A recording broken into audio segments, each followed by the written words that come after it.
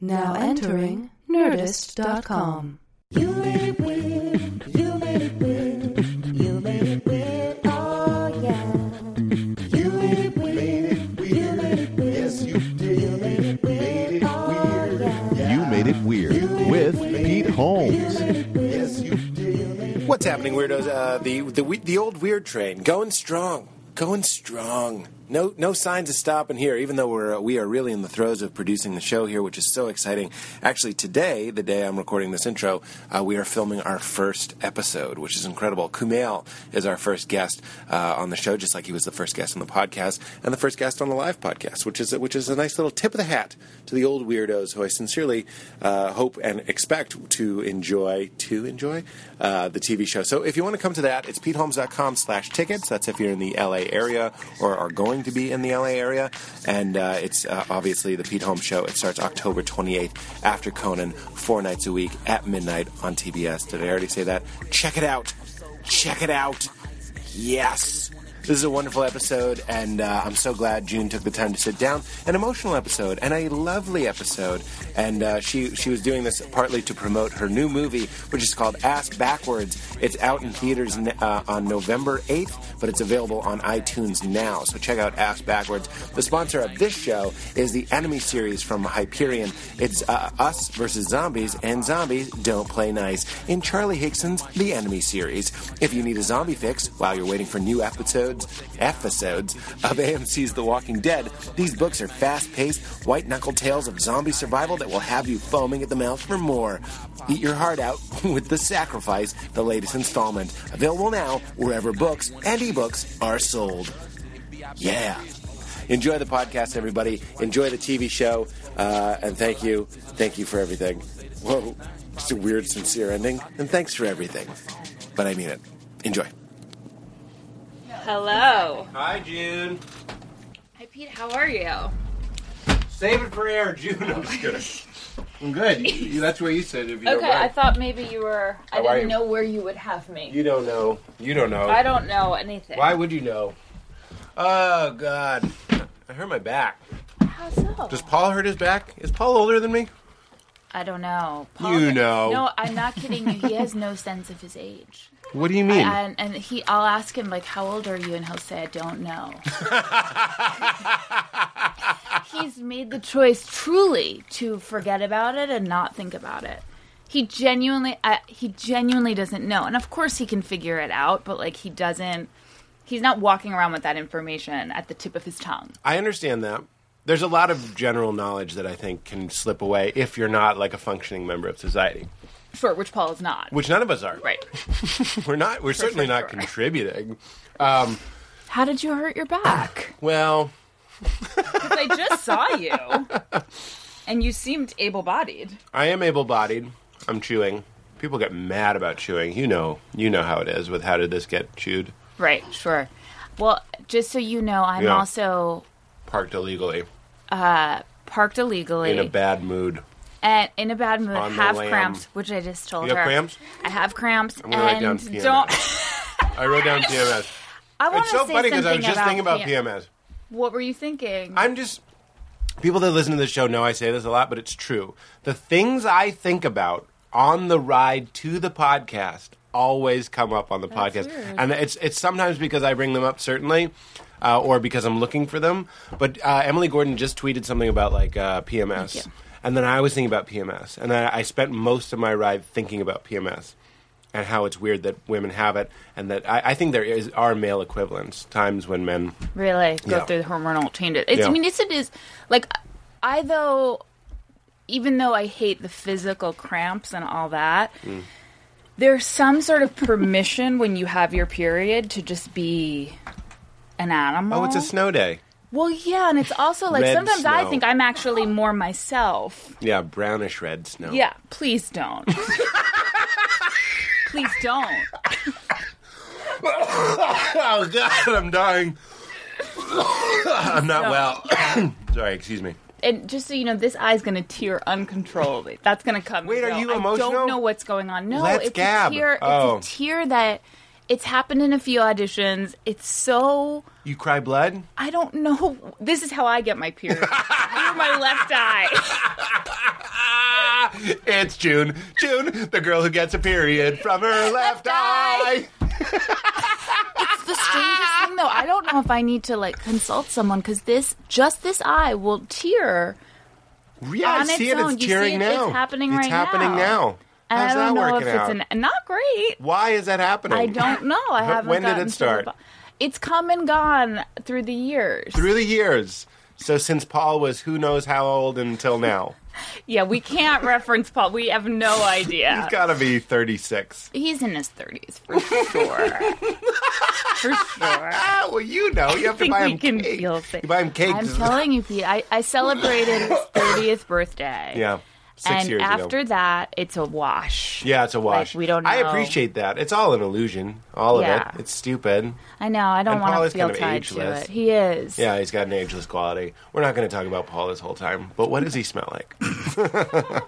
How does he sleep? On his back? Is he a back sleeper? No. Yeah, he is a back childish sleeper. stomach sleeper? He is a back sleeper. He's a drooler, isn't he? No, he's It's that not a gap. drooler. You know, the gap in the teeth often used to mean promiscuous. Is that like right? up to something. Yeah. Oh, that's interesting. Yeah, like Letterman. Think about it. Like Letterman's got it. It kind of looks like a sneaky. Yeah. He's gonna do something with that gap. Right, and who knows what. Who knows what? No, he's actually, I don't want to get too sentimental. The other eye will start tearing too. Oh, But make them he's- both go. He's a very sweet sleeper, and I'm obsessed with him sleeping, and he's always, like, I just love it, and I'll stare at him creepily, and he's always like, why, your favorite way to experience me is when I'm not conscious. And that's true. You enjoy that. I enjoy that. Wait, That's you're when the I love only him one the with most. tickets to those shows. Yeah.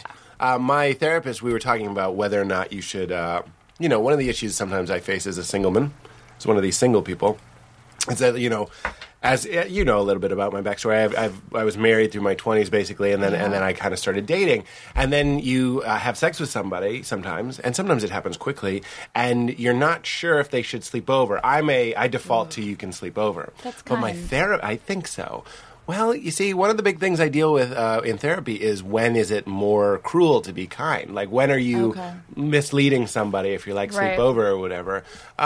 Typically, I'm not going to boot somebody out, especially if they've been drinking. Which, if we're Yeah. having sex, let's be honest, Sure. she's pretty lit. Oh Yeah. God, She's But- kind of asleep already. Think about it. Oh, that is funny.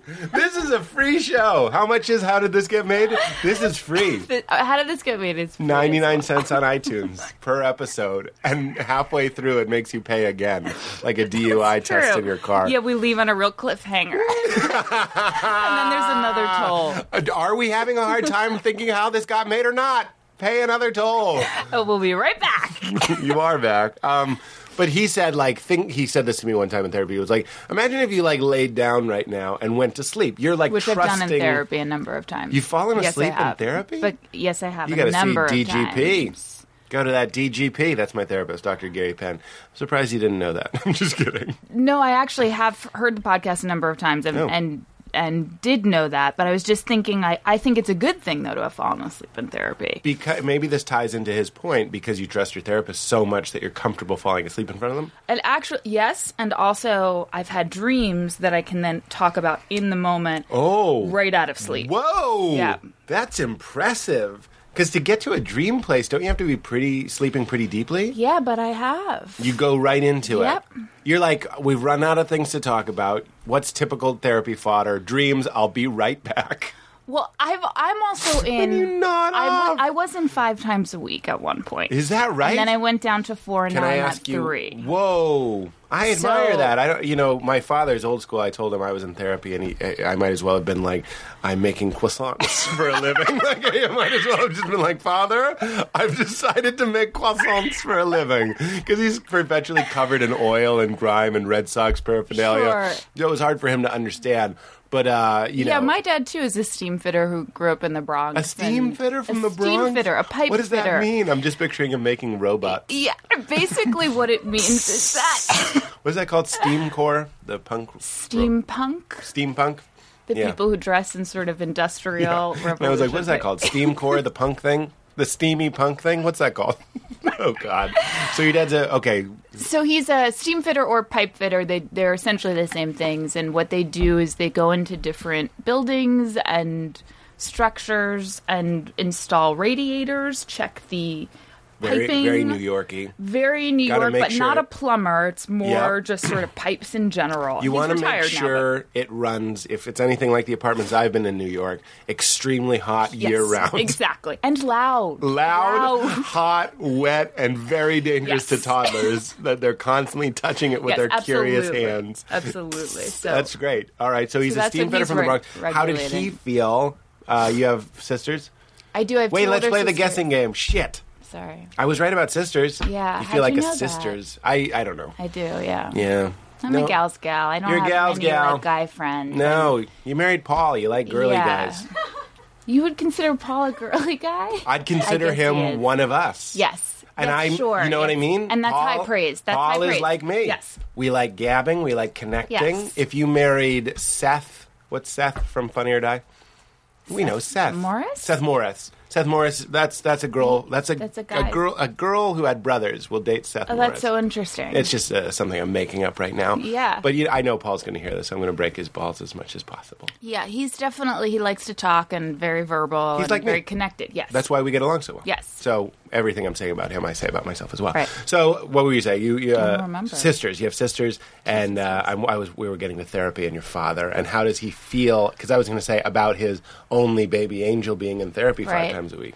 Well, both of my sisters are also in as well, so it's a family affair. My dad has also gone to couples therapy. Oh. It's very interesting. Like, as much as he's, definitely from a certain generation, and like I consider my parents. My mom's passed away, but my dad and her, like, they listened to Elvis. They didn't listen to the Beatles. Do you know what I mean? That's a Well, very that's a different deleted- generation. That's a deleted scene from Pulp Fiction, where she says, "Are you an Elvis man or a Beatles man?" But, and it's a huge. Your worldview is completely different. Which are you? Which am I? Yeah. Oh, a Beatles fan. You're more of a for Beatles. Sure. Oh, because for you're an improviser. Yeah, of course. You're an ensemble. But of course. And I'm an Elvis And you're man. a stand-up. Because I'm Elvis. Right, of course. I take it and I'm like, because I'm Elvis. And You're I'm just like, a I'm a Beatles Beatles fan. One of the many. So, okay, keep going. I don't know, but anyway, so I He's think in couples therapy. Your he mom. was in couples therapy for a Oh, while, but and you so were saying they were cool parents, like the Elvis, listened together. What was your point with that before I interrupted you? well, no, I was going to say that actually they're definitely of the Elvis generation. But that said, he was open to. Well, that was really my mom's kind of. She wanted to do it, but he would go. Do you know what I mean? He wasn't the old school guy who's like not going to show up. Right. Oh, I got Steve the fit over here. Exactly. This is like, I'm picturing your dad my as mother Andrew wanted Dice to Clay. do. He has 4 women in his life. You know what I mean? Oh, that yeah, yeah. are Syncing very up. emotional and Yep. very Periods out of their eyes. Exactly, dripping blood out of their eyeballs every month. Daddy, what's wrong? Oh, I know how to fit steam, but I can't stop this drip. Eat, eat, eat, eat. That's him tightening something on your mother, on the ankle. Eat, eat, with a big wrench. This'll stop your drip. Say it comes every month. Oh! I'm so sorry. Sounds exactly like Yeah. So he went. He played ball. that's what I was saying. For the Dodgers. Yes. And so I think he's fine with it. It's not an issue. I guess it's Okay. not an issue. at Whereas my all. father thought it was croissanty. Right. Your I dad think was... it's different for a son, of course. As It is well. a little bit, Yeah. but I think there's always going to be that suspicion, just as I'm kind of having, that something is, quote, wrong, and therefore you did something wrong in the parenting, that I think parents can be defensive of. Right, of course. Yeah, my mom used to ask me all the time, like, what my therapist was saying about her. Right, sure. They want to know. What were and they saying? I would be fascinated, too. Of course. You know. Why 5 times a week is a lot? Were you having 5 times a anxiety week is a issues? lot. Were you having panic attacks? I started off once a week. How many times a week do you go? I go once a week. Wow. Why? That's normal, right? So it's not psychoanalysis. You're not lying down on a couch. I get real lazy in my posture, but I don't lie down. So do you look at your therapist? I though? look right at him. Oh, wow. See, I haven't looked at her in years. You're not even sure she's there. She may not be. I understand that that's Freudian and it's supposed Yeah. to make you uncomfortable. But I don't like it. I like gauging from his face. Do you feel, though, because I find that the big difference in lying down is just ultimately letting go of the idea of entertaining and keeping someone interested. Interesting. And I really had the impulse to do that. I'm sure you I'm did, guilty too. of it, yeah. No, we do tight hours together. Yeah. We have openers, we call it back at the end, and we say Right. thank you, good night. Right, but I mean, we get a lot of Can work I go? done. What do you How mean? much are ticks? This show is the show. I Right, talk you're about everything we absolutely say. Dr. Gary Penn, book available now. But, okay, so you lay down and don't look. So I lay down and don't look. Although it's interesting because since my mom passed away, I have not actually been lying down, but I still don't look at her. Uh-huh. Unless I'm falling asleep, which is, of course, Where when do you I'm look? You lying drift down. to the I side, or- sit, so if she's over here, I know this is a audio medium, but Sure. if she sits to my left, then the couch is right here. I'm sitting, but I'm facing out, so I sort of have a sense of her over there, but I don't look at her. That's crazy. I mean, it's not crazy, but it's just, it sounds off-putting. Well, I want to riddle me this. So this How much is does something she talk? Very little. Okay, riddle me now. So I had been going to her since 2005. About a year ago, and there's a little waiting room, and then there's the office. About a year ago, I walked in to the waiting room. Pete Holmes, it looked completely different. Everything had been changed. Really? The wallpaper, the paintings, the fabric on the couch, the box that held the tissues. Same couch, different fabric. Same couch, all different Whoa, reupholstery. wow. Everything had been changed. And then I thought I was in the wrong place. You sure? And then I walked into the office and everything was different. Save for her her. office was- Yes, every single thing. She overhauled it. New blanket, new pillow, new everything. She won one of those home And I makeover had a really channels. bad reaction to it. Yeah, I wouldn't. Do you like get that? Oh yeah. In fact, I open every therapy session. This is kind of obnoxious, but normally there isn't anything. But if something's different, I'll tell him right away. Me too. Me too. And I was that's why I was so traumatized No, by if it. everything was different, I would hate it. That's your safe space. It's your little nest. Yeah. You can't rearrange and I had the twigs. no preparation for that. No, at least send out an email. Right? In your new font. You bitch. From your new email address. From your new At me. unfamiliar. She's an at me now. She was at Gmail. Oh, I don't like it. I don't like it at all. That's a backwards move. Yeah, I don't like that. I think that's weird. I found it very upsetting. But you see, so you and I are similar in the sense that we want to feel safe and familiar, but then Absolutely. you're like, I'm also going to put this bag over my head so I get tense and Right. start opening it up. Right. Well, and then 2 weeks ago, I walked in and there was a giant orange plant that had never been there before. What? And I was so you must upset talk about about it. We talk about everything, yes. Yeah, you talk about it. You're there 5 times a week. or Yeah, three- we talk about 3 times a everything. week. You talk about Yeah, that. You and gotta so there fill was some we're time. still talking about that. We're still very much so talking about that. Very interesting. Yeah. And she gives me, and I don't know if yours does, but she gives me nothing in terms of any information about her personal life. So the plant really posed a huge series of questions. Who gave it to her? Did she need it to make herself feel happy? Is it her birthday? Yeah.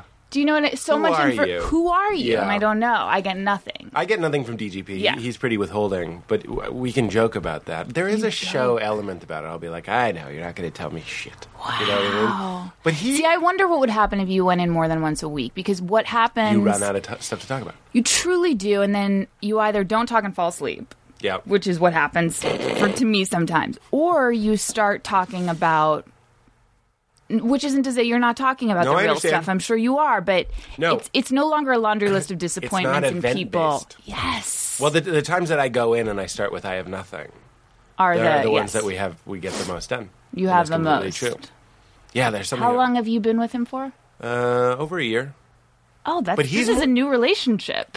It's like a year and what? You've been with him since the beginning of the podcast. Yeah, how long have we That's been doing the like podcast? almost 2 years now. Okay, 2 years. Okay. I'm like Paul with the age. I don't know where I am or what's happening. By the way, though, when you live in Los Angeles and every day feels like the last, Yeah. it's truly hard. There Yeah, are things that There's no happen. seasons. There's no seasons. There are no signifiers. It's like, well, that happened 2 days ago or 2 years ago. That's why I have I I have no way to know. That's what I like about LA. It's a fake place, and it should feel fake. It should feel timeless and apart, Right. like a bubble village. And it is. And it is. It completely is. Very much so. I completely get that. So, what was I going to tell you about therapy? He's more like a life coach. He really is. We talk a lot. Like, he'll give me opinions. We'll disagree. Oh wow! We'll debate things. We won't like debate, but we'll be like, the way I debate. I'm like, I see your point, but this, and this, weird stuff. But like, I get material out of it. I get life perspective out of it. So it's directive, though. Like I've never been directive. I've never been given one piece of advice, or there hasn't even been. If I'm talking about someone, she won't even say like, "Oh yeah, well I agree that person is a bad influence," or. No, DGP's not that way. I don't like the silent guy. My first therapist was more of a silent person, and then that does let you let the spool out a little bit. Right. But I like DGP will go back and analyze things and be like, I said this, and then she said this, and she's like, you killed it. That's perfect. That's a perfect thing to do. His whole thing is to deal with things in real time. While you're feeling them, address them, and speak your truth. And that's a hard thing. Paul has this too. Sorry to keep bringing up Paul, but it's what we have in common. Paul is cripplingly nice, and so am I. And when people say that I'm nice, I'm like, it's weird that they think I'm nice. Because really, what I know all of my thoughts, and some of them are horrible. Of course. So like I can't put that on Paul, but we've talked about it a little bit, have a hard time saying difficult things to people. So in my therapy, I've noticed I've become like kind of an emotional assassin sometimes, in that like I just can't believe I'm saying what I'm saying as quickly and as easily as I'm saying it, because I'm trying to condition myself that withholding the truth is more painful than just saying the truth. It costs more. And when you say, like, especially like if you're breaking up with a lady, which is a very difficult thing for me to do, because I'm not a sociopath and I do care about these people that I've gone out with or whatever, then you break up. And sometimes I will feel really good. And it's not because they feel bad, but you're like, I feel good because I've been honest. And then in that moment, and this is a Tony Robbins thing, I don't give a shit. I like Tony Robbins. When you're in that I saw place, his Oprah special, and I was like, okay, I'm on board. There you go. I'm 100% What is his on board Oprah with it. special? She did Oprah's Next Chapter, which is her new. Is this new? It was one of her first episodes on Oprah's Next Chapter. So since her show went off the air, that was sort of her first episode into OWN. I'm writing it down. And anyway, the Tony Robbins episode was really wonderful. He's great. He's such great. he's a I'm cornball, sorry. and he's a doofus. And that's fine. I love him. I love him to death. I would have him on the show in a heartbeat, Yeah. but I don't know. He's too big. He's I doing just Oprah. wonder. I feel like he falls asleep so quick at night. You think so? Yeah, because there's just the amount of energy he's putting out and the intensity of every moment that he's living. Yeah, I know. It's It like just seems exhausting. It's those people that I envy. Tom Cruise is one of them too. Love or hate Tom Cruise. People that meet him talk about how incredibly engaged he is. I was like, that sounds exhausting. Yes. But it's not really that hard. I was just talking about this to my hypnotherapist. Oh, boy. I know. Let's get into it. We'll get into it. I was like, I get stressed out and socially anxious at parties. And I was like, why? And it's because I'm going to get. I'm going to like get affirmation. I'm going to get an audience. I want people to pay attention to me, listen to my stories, Right. tell me I'm good. And if you really want to get into my weird, fucked up psyche and a little too personal, there's this, I've talked about this before on the show, there's like this King Ralph character inside of me. It's my ego, basically, that doesn't think he should have to go to a party and like meet people. I think I should, like a stand-up does, arrive, everyone applaud, pay attention to me, and then want to like, if I'm being honest, I don't act on this and I don't live this way. But there's a part of me that's like, everyone here should want to fuck me. Right. That's the child inside of me. Like it took me a while to like get a clear look at this like coward inside of me that's like a baby. And he's like, everyone here should be lining up to fuck me, and I should take somebody and be like, good night, everybody. Maybe I'll get you next time, and leave and have sex and love. It's not just sex, it's love and attention, all that sort of stuff. So why did I bring that up? I realized I needed to shift my focus from going out to get, but to go out and give and like be of service. Boy. And like if you want those things, to go to a party and give people attention and be present and be engaged, be Tom Cruise, be Tony Robbins. Give and what you want. It's not that, and it'll come back to you, and I think that's completely true. Well, I think Tony Robbins and Tom Cruise, T-Robs. also T-Robs, T-Row. I think what they do too is they're sort of a full body listening. Yeah. Where and I've never met either of them. I But know what you even just mean. I from know you're seeing right. them- I know you're just right. From seeing them on the tele, it's like FBL. they are listening Big time. big time. And not only that, I feel like when you're speaking to them, the feeling is I've never been heard. Yeah. I've never been heard before. Right, like, right. This person the is first hearing person to see me. Yeah. Well, so great Tom I'm Cruise sorry story. to interrupt. I You must gotta go to get the a bathroom? tissue because now other You would be areas are. Thank you so much. I don't know what's happening. It's okay. Oh, your nose. No, it's my nose. When you said other areas, it was very strange. Don't just say my nose. Nobody wants other areas. We still have to talk Getting about my PMS. period out of my nose I now. know. God. God. Oh, my I'm Jesus. getting my period out of every opening. It's so weird. That would never work, but as a sketch, it's so funny. The girl that gets her period every way but her vagina. Every way. What was I just about? Oh. I also feel like an old lady because I'm dabbing at my eyes can with dab. a tissue. You're doing fine, and you're going to offer me some lavender candy now Yeah, in a exactly, dish where outta they've all here. congealed. Oh, from your strap of your dress, yes. I was going to say, T. Cruz, constant listening. When he meets Yeah. people, you're June, so we'll you don't shake my hand because Yeah, I'm it's sick. just yeah, and you I just put enzymes. my period blood. Your period It's blood. all over that. God, oh my God. This is a period heavy episode, and I love it. We shake hands. He'll go, June, Tom, June. Like he'll do Yeah. that. That's what he does. That like he felt says great your name. even now, Right? even in the reenactment. I It know. felt Lars great. and the Real Girl, he says everybody's favorite thing to hear is their own name. name. And that's the first thing we forget. I don't even know Katie's name. I think it's Catherine. I know it's not. What I'm I saying love is, the name Catherine. well, okay, so we know what we need to do to be like an exceptional person. That's one of the weird things about life is we know we could be that sort of person. But like one of T. Rob's big points is he's like, people are going to make fun of you. Like I've said this on the show before. He's like, people that talk to themselves in the mirror, like say, I love you. Which isn't that crazy when you consider people say shit. I looked in the mirror the other day and I said something negative. I was like, I look fat in this suit or something. I had to wear a suit for something and I put it on and I felt stupid. And I was like, you look like a fat waiter. And I said that out loud. And that's not crazy, but it's crazy if I'm like, you look great. Right. Hey, Han Solo over here. You know what I mean? Like, is that so? He addresses that. He's like, so be embarrassed. Like, if someone walks in on you doing whatever it is that you do to make yourself better, then just be embarrassed. Who cares? Fuck yourself. I'm Tony Robbins, and I own an island. Yeah, why not? Why not? But I don't know. We know eye contact. We know remembering names. But I think most of us are just kind of amoebas floating around, barely keeping it together, and very inward. Like I am at parties. I'm inward. What can I get? I'm like a pirate. I'm trying to ransack the party for like I said, attention, love, affection, all that sort of stuff. And I also think it's hard to share with people that you might love yourself and be proud of yourself and the good things and be grateful for your body. Sure. And its health and all of that. Right. That's embarrassing. It is embarrassing. But most of the major religions do teach something along the lines of loving yourself first and then loving others or treating others the way you want it to be treated. But Yeah. that also means treating yourself the way you want. I feel like the To only treat times others. I can really do that, Kind of fell apart at the end. I feel like the only times I can really do that is when I see somebody or hear about someone who's very sick or something terrible has happened. Sure. And then I feel such gratitude for every single thing that I have Right. in my life. But it's hard otherwise. Yeah.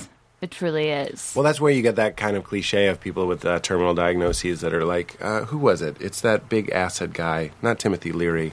It doesn't matter. There was a guy who died of cancer, brain cancer, I think, and he was a big mushroom person. And he said when he knew he was going to die, he would spend the afternoon just like watching an ant crawling across the floor and like weeping. You know what I mean? Because we know, again, what we're talking about really is presence. Tom Cruise and Tony Robbins and all these people sound like they're actually being present. And this is something else I talked with here's another phrase I'm just saying to my hypnotherapist, Cynthia Morgan, whose book You're Already Hypnotized is available now, was talking about that idea that presence. Oh, I just lost it. Talking about Being in the moment.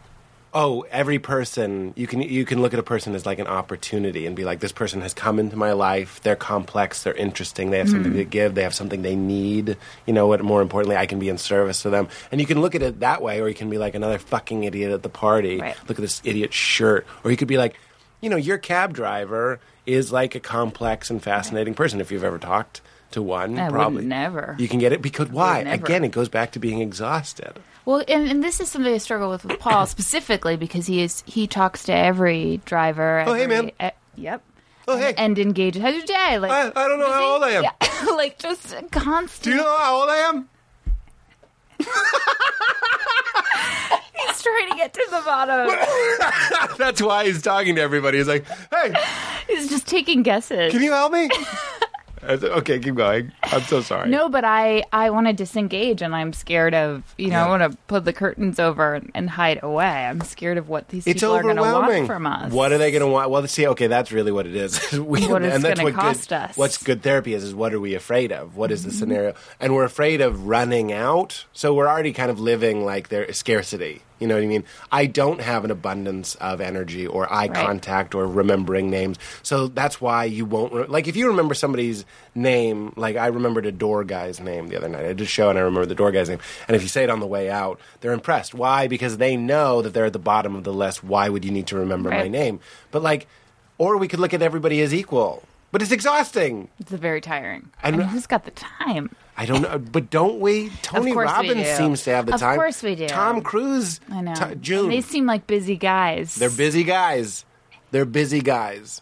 I know. But I I guess know. it's the panic of thinking, I'll have to keep doing this. And what is that? That's a projection to the future. Well, and also, I always feel very scared that no one's going to remember my name. So I'm constantly introducing myself over and over again. Yep. And I've been very hurt when I've had to meet people several times and they don't know my name. It happens to me every day, I think.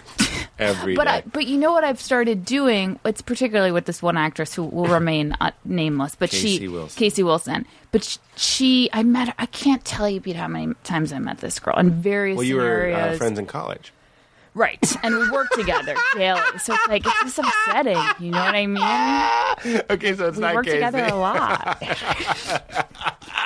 How many times do I have to meet you? Just like, it's a little sad. Jesus the Christ. So somebody But anyway, else. I finally said, Yeah. just so you know, we've met a number of times. Yeah. And I'm not trying to make you feel badly, but we have met a number of times. My name is June. Yeah. And I was so relieved to just say it. And to her credit, she was embarrassed, but Sure. she took it. Yeah. And it hasn't happened again. You know, okay, because... And so that's felt good to Yeah. just be like, we've met. Yeah. We have. Yeah. And I can no longer keep up this charade. Yes, that's perfect. You know? Sure, I just Carmichael. can't. No, that happened with Matt Goldish's wife, Robin, who I've probably met 20 times. I'm bad with girls.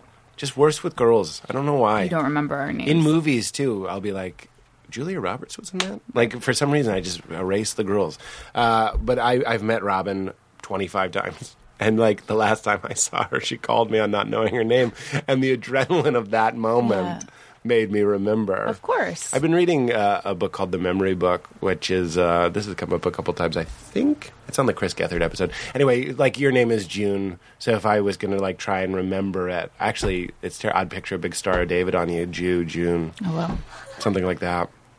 Like, I met a guy named Lev, and I picture a levee on his forehead. So you're busting visual. forth. But what it is you're remembering to remember. That's the whole point of the book. So Yeah. you have to remember. Right. People say they forgot your name. They never learned it. They never took Never a took second the time. to put a pin in that. It's not on their Pinterest board. They don't give a shit. They're not pinning that, and they're not No. repinning that. But the Nope. thing is, too, it's the message is clear. It's like, I'm not important enough. Yeah. If I held any, value to you, you would have remembered it. Right. If you were scared of me, if you wanted to fuck me, if Right. any of those things were true, you would have Right. remembered my name. That's really interesting. And that's why I think the pickup guy, his MO would be like remembering your name and being Of course. attentive and stuff. But it's all just like with this caveat that it's just trying to dead. You want something from me. You want intercourse. And unfortunately, a lot of people, okay, so now we're really unpacking it. People that you don't want something from. You're not going to remember their name. But then that just goes back to like this weird, like caveman thing where it's like you have food. I'm going to remember Oompa has the food. Exactly. Yeah, and I'm going to go This is over key and be to like, my survival. Yeah. But the fucking caveman that's just eating magic mushrooms and peeing in the want it. river. Nobody remembers Gagu or whatever the fuck its name is. No need to. Old liquid diarrhea. Why even wear a loincloth? It's optional at this point in our evolution. I'm naked, and I'm the leader. So why are we in therapy? I didn't get to that.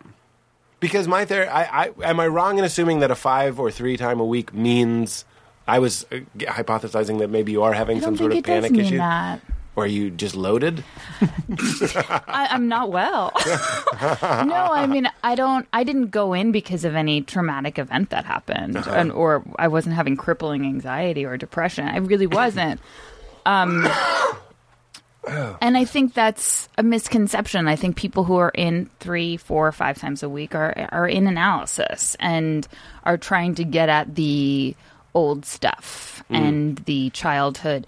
And I say trauma, but I didn't go through anything that I think is, I don't know. That's really, really No, bad. I get it. But you're touching on something very interesting. I was just having a conversation with somebody who I think is very smart. We were talking about how everybody downplays their past. Like my therapist, and I've said this on the show before, I was like, my parents would have like pretty epic arguments every night for years. And he was like, that's remarkable, right? And I was like, oh, no. But, okay, so not using me. There was this other guy that we both knew that was like, yeah, his mother was, like, on drugs, and his father, like, one time stabbed one of them, or, like, went after them with a knife. But he talks about it like, but, everybody has a childhood. Well, here's the thing, too. Sometimes I feel like I don't want to talk about my childhood that way because there's a fuller picture. Sure. And so, yes, there were feelings of being incredibly unsafe and scared a lot of the time. There's also a lot of love and affection and support. So it's like it's hard because I feel like it gets colored so badly. Yeah. When it's a kind of a more complicated picture. Of course. And so to say like, I wasn't abused. Sure. And to me that sounds really like a horrible event that I don't know how people get over, and I admire people who do and work on it. But to just say you had sort of general feelings of being not taken care of and all that. I think that's a huge step in getting well, and is to say to yourself, everybody in their own way is a little bit fucked up. Freud surmised that it was our potty training that made us feel weird about all of our sexuality. But whether or not that's true, I think what he's saying is whatever your shit is, that's your shit. Because there's something very human and very sympathetic and empathetic to go like, look, my parents left me at my soccer practice, and that somewhere is hurting me.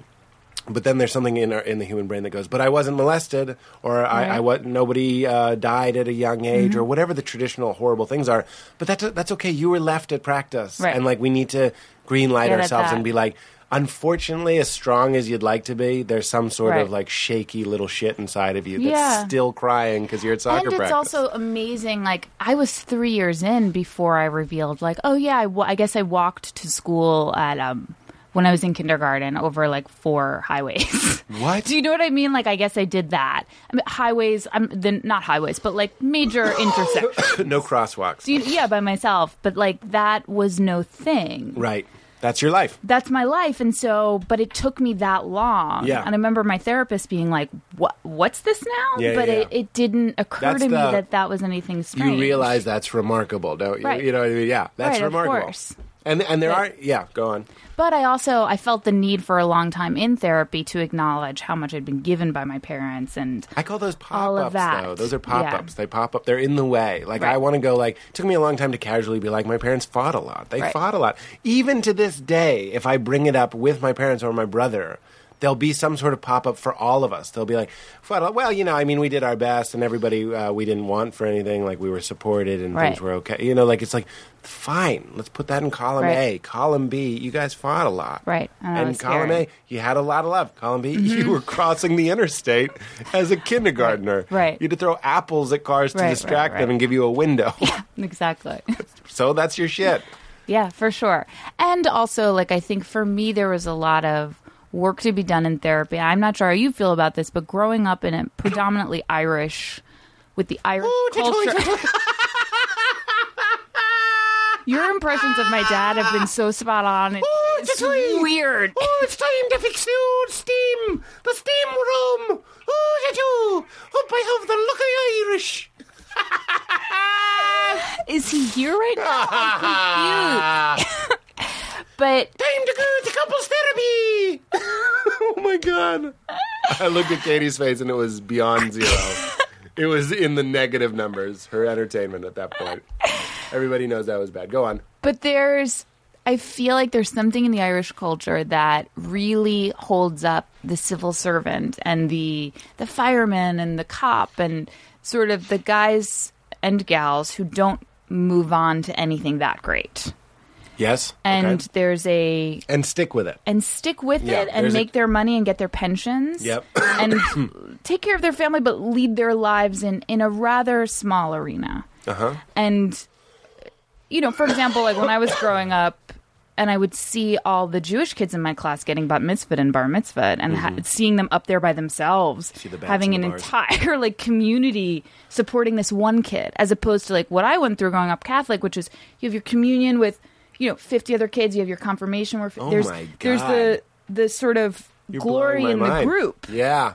I had the same thing. Yes. You're really blowing my dick off. I only went to one bar mitzvah, and I was very blown away by it. I was like, he learned how to sing in Hebrew. Like, sure, we giggled or whatever because, his voice is changing. But, like, at the same time, I'm like, this is all about Josh. It's all about Joshy today. It's all about old Joshy. Oh.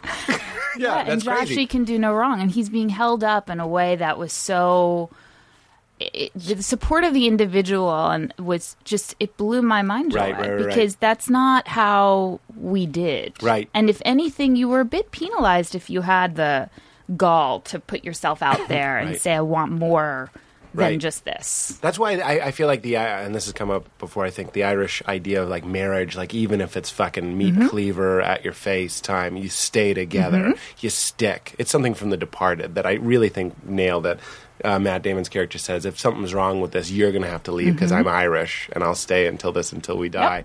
I'm incapable of leaving. But that sort of communal. And also, like, you don't necessarily deserve better. Well, even I think there's a poverty-stricken mentality that also trickles down of just, like, there's literally not enough food. There's not enough food. There's not enough love, which I think goes back a little bit to what we were saying about presents. There's not enough. I have to hold on to my love because if I give it to the cab driver, I'm not going to have enough to give my kids. So that's just a worldview. Well, and this is not true of my family, but there's also the worldview of the Irish are incredibly, they can also be incredibly loving towards strangers and terrible to their own family members. Yeah, yep. Incredibly charming and inviting people into their home. And yet to their own intimate relationships, very withholding and very cold. Right. And it's a very jarring juxtaposition.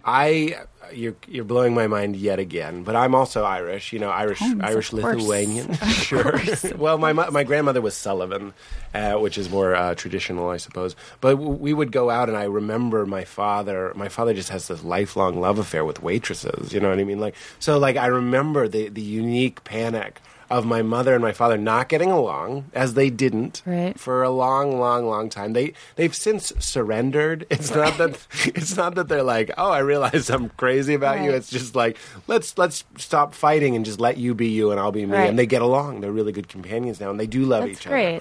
But back then, my mother should tell you was trying to change my father, and my father was trying to do his own thing and not really merge with anybody too hard. I don't think you'd mind me saying. But then, when we would go out. So here's my mom who's livid, just electric white rage towards my father. Then we go to some restaurant, and suddenly here's the charm, up like a Christmas tree. Yeah, here's the fun guy that won her over. Where is he? Yeah, where was he 10 minutes ago? But I remember seeing that and really feel it's still to this day. If I want to see, my father and I are pretty effusive. We have nice conversations. But there was a time that I was if I want to see how my father really feels about me, I'm going to have to wait for a stranger to come up, and then he'll report. This is my son. I'm so proud of him. This, and this. And I'm so glad fucking Joe the floor sander came over. Yeah, because it's too intimate to direct that to you. Yeah, that's genitals facing genitals. That's right. That's too much. That's exactly right. That's way too much. But that's what fucking Tom Cruise. I was thinking the other day. I was walking to a show last night. I was thinking about Tony Robbins, and I was like, I bet he is so effusive, to use that word again. Just with his weird wife. It's just constantly spilling spontaneous poems on her. And I had that pinched Irish reaction where I was like, that's not decent. You're not supposed to do that. It's embarrassing. Dancing, being silly as I am, that's a discipline. I worked on that because I found a lot of discouragement, particularly my brother would often be embarrassed by me, so you had to push forward. Anyway, you're really just blowing my mind with this pinched European sort of white mentality. And I also had parents whose marriage got better, and I think that's a very rare thing. And I'm curious if it has changed your opinion or how it affects your opinion on marriage. Because I'd love to talk about it. Yeah, because my parents also fought a lot when I was little and got better as I aged. How? I think money was a big part of it. We did not have money growing up, and then I think the situation was eased a bit. And my mother really worked on herself a lot, and so I think she got better. Mine. She went to a lot of therapy. Mine too. And he Marion didn't. Williamson. I mean, we got it every which way. Was that the name of your therapist? God, Pete Holmes, you would love Marion Williamson. I'm going to write it down right under her own network, Tony Robbins. She's also on. By the way, she's also on the OWN network. Marion Williamson speaks in LA, I think every Tuesday night. And she wrote a book called A Return to Love and is just a beautiful speaker and teacher on spirituality. So your mom got into her? Yes, very much so. Interesting. And also, like, we did this thing. There's a parenting theory that's called holding time, which was developed for parents with autistic kids. So that I know about that. Where you cuddle them. You cuddle them, and so because autistic kids usually don't have a sense of where their limbs begin and end. Yeah. And it's really a massage technique, but also just a way to give them a sense of their body as a whole as opposed to in pieces. With no connection as a whole being. Big with orphans. Yes. Like orphans that were left in their cribs. They don't have a sense of being held and put together. So my mom got very much so into holding time, and we were all held. How old? Oh, gosh. From 21? Just a couple years ago now. No, it did go on for a long time. I don't know how old I am. It did. I have no idea. Yeah, sure. It did go on. We started when I was about 10. Okay. And I remember being so embarrassed because we drove out to the Catskills to this weird house, and there were all these severely mentally disabled kids, and then me and my sisters. Camp? It was a holding workshop that this woman was teaching. Stop calling it a holding cell. It's not a cell. You're free to go. And my sister was a teenager at the time, and I just remember her refusing to get out of the minivan. Like, she got a sense of what was going on, and she would not get out of the minivan. And then this woman, Judith Vogel. I know Judith. Yeah. Came out and, coerced my sister out of the minivan, and we all sat on beanbags and were held. First, by you're our held by the parents. beanbag, and then your mom just merges in. Yes. It's like Indiana Jones, where he took the idol and put the sand. Exactly. You move the bag out and move your mom in. But it was this crazy thing that, and as we got older, we still did it through high school, even when we came, because it was essentially just sweet. time. See, that's a Tony. Yes. That's embarrassing, but look at it go. But you shouldn't be embarrassed. It's essentially just an intimate time with your parent, Yes. where you can physically touch, Yeah. and we would all be held for like a half hour every night. I think that's a huge thing. Okay, so when I was talking about being left at the soccer game, what I realized again in therapy was like I have my traumatic thing. You want to talk about like a bullshit traumatic thing? It was one time I was about 10. I was going to piano lessons, and my mom always used to wait in the other room while I played, and she wouldn't even be in the same room. And one time, and this piano lesson was a walk from my house, this one time she couldn't stay. So she had to leave. So I'm playing, and even though I can't see her, I knew she wasn't there. And that was traumatic for me. That's the story. There's nothing I mean, it is a daunting task to raise a child when you don't know that something completely reasonable. Hey, Peter, can you just walk to your own piano lesson and do it? And I just started crying and laughed. And, like, my therapist is like, I think you're still having separation anxiety because of that. Your mom is supposed to be there. Even though I might have even been older than 10. I might be defending myself or protecting myself. And, I was 22. Standard humor. But what I'm saying is... holding and that sort of stuff and being like, you're here and I see you and I'm holding you. That's what T. Cruz and T. Rubs are doing. All the T's. Essentially. They're doing is when they see you, they're holding on to your hand. They're looking at you. A lot of physical touch, too. A lot of fizz touch. Yeah. I'm saying it's real. But it is very real. When people touch me and hold my arm or my hand, it means something to There you me. go. Absolutely. We talk about 20-second hugs on this show, that an appropriate or a proper, scientifically speaking, hug is 20 seconds long. If you put people, I don't know how they did the test, because you'd have to be in the MRI together or something. I don't know. Okay. But apparently they're measuring your cortisol or whatever, all those different things. So when you hug for 20 seconds, that's how long it takes for people to start like bonding and, chemically. And so people know that I like 20-second hugs, and so sometimes after stand-up shows, people come up, strangers, usually dudes. I just like to remove any sort of sexual component. Will come up and be like, "Can I have a 20-second hug?" And I'll do it every time, unless unless a lot of people are doing it, and then we're running out of time or whatever. It works every time. Yeah. A stranger whom I've never met. That's and we hug. amazing. And certainly there might be like positive feelings for each other. I'm glad they were at the show. Right. They're hopefully a fan, not just like seeing a guy who's greeting a line of people. I'm going to get in on this. And it doesn't matter. Like just having arms around you. Oh, absolutely. Well, and there are different ways. I mean, Paul and I talk about it, but there's different ways. I don't know what it's called, the 4 love languages or something like that. Have you heard of that? Oh, sure. So mine is absolutely physical touch. There you go. Whereas, Paul and other people in my life, it's like they want to be heard, listened to. They need to talk. They need to talk it out. And they need to have. Well, see, that's mine too. Like, I need my mom to hear me play the piano. That's where I was kind of like, you're supposed to hear me play. But I don't really need to be told I'm loved. I just would rather the physical touch and it's interesting because you can lie easier. As Cher said, it's in his kiss. Oh my God, just shoot me in the face. I said that knowing it was horrible, and a little vomit went up my throat. A little vomit. I loved every second of it. But like the best, most loving moments in my life have been physical things. And I'm not just talking about fucking, but sometimes it is that. But it's like it's these things where it's like you can't fake.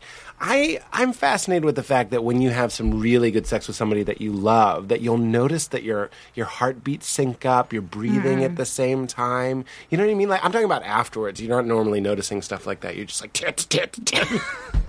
I like saying something sweet and then something just horrible in the middle of it. But I'm saying like tits. Oh God. So glad I'm a woman. Tits, like in a gross voice. Tits. But then like afterwards with no effort, you know how sometimes you stop breathing? Right. You know, like you're often holding your breath and you're not aware. I'll notice that, the girl that I'm in love with is also not breathing or whatever. It's really interesting to me. Well, I just started. Well, I used to take a clown class. She's just asleep. She had They're sleeping. Oh! I should stop hiding those bodies. I put a whole room of sleeping girls in my basement. That means they're awake and they're conspiring against me. I was going to say there's this clown class I've been taking. And I used to take a clown class in New York. Can I stop and say thanks for saying something weirder than me saying last time I was at hypnotherapy? I really problem. Feel good. No problem. That you're like, I was at a clown class. Well, it's clowning is all nonverbal. Okay, there you go. Very rarely verbal. And in fact, the way, people speak about clowning is they refer to clown as just clown. But it's very creepy. And the teacher will side coach and say, like, is clown upset right now? Is clown angry right now? Oh, interesting. So clown doesn't really have a pronoun attached. It's just very strange. But that makes sense. Clowning is very much based in just the physical experience of being in your body, and the clown doesn't know words. Yeah. And doesn't have access to language. As if clowns weren't scary enough. They're tender lovers.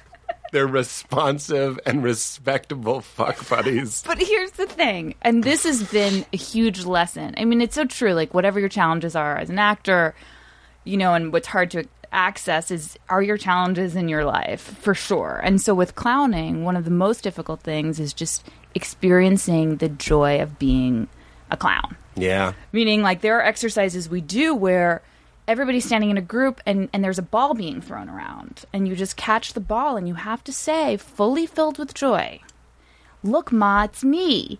It's me, and I've got the ball." Oh, my God. Okay. This sounds like dumb, but it is truly the most, to just be so excited. It moved me a little bit. It's the most beautiful work I've ever seen. I'm telling you, and I'm in a class with some actors, but some just like there's this Latina girl who's in high school. How can you tell? Isn't she wearing makeup? No, nobody wears makeup. It's not that type of clowning. I would want to wear the makeup. Type of clowning. I want to hide in the makeup. This is just straight clowning. Well, and by the way, you don't get your nose till the end of the class. That's the ceremony? No, the ceremony is the craziest thing of all. The ceremony is everybody lies on the ground and you're taken through a visualization where the teacher walks around and you have your eyes closed and you're asked to forget your gender. You're asked to forget the year when you were born. That's not hard for Paul. Like, you felt me thinking about it. I love it. I saw like one eyebrow go up. And so you're asked to forget your sexuality and your, the space and where you are and that time exists. I mean, you were literally brought to a place through this visualization where you're a pile of clowns. goo. A pile of clown goo. Yeah. And Or you could say tapping into the one consciousness. yes. And so you're lying there and you're truly, this is a half an hour he takes you through this. And then by the end of it, you're given your nose and you start to wake up. And so I'm not going to cry talking about this because it truly is the most beautiful. You wake up and you start to see people and you see your clothes and you truly, and you're in a class, but I really went through it was like being, yes, it was the craziest thing ever. clown born. And then you start to work, you start the work from there. And it's just amazing. But anyway, I was going to say that, it was very difficult for me my clown is very angry and can access anger so easily. Yeah. And rage, really, and just all of those feelings. But to have to be on stage with a group of people and honestly say, look, Ma, it's me and I've got the ball. That's hard work. That's Tony Robbins saying, I love is you to yourself. Absolutely. Yeah. And saying that there is a part of you that's excited and wants your mom to see you with the ball. Yes, and wants to be seen and is excited about this ball. Yeah. But it sounds to me like this and is... excited to just be alive. Right. And that is very difficult to do in front of a group of people and honestly. Right. And to be excited about something simple, like I have a ball, instead of I got a tax refund or no, I'm on this show or something whatever. obvious. Yep.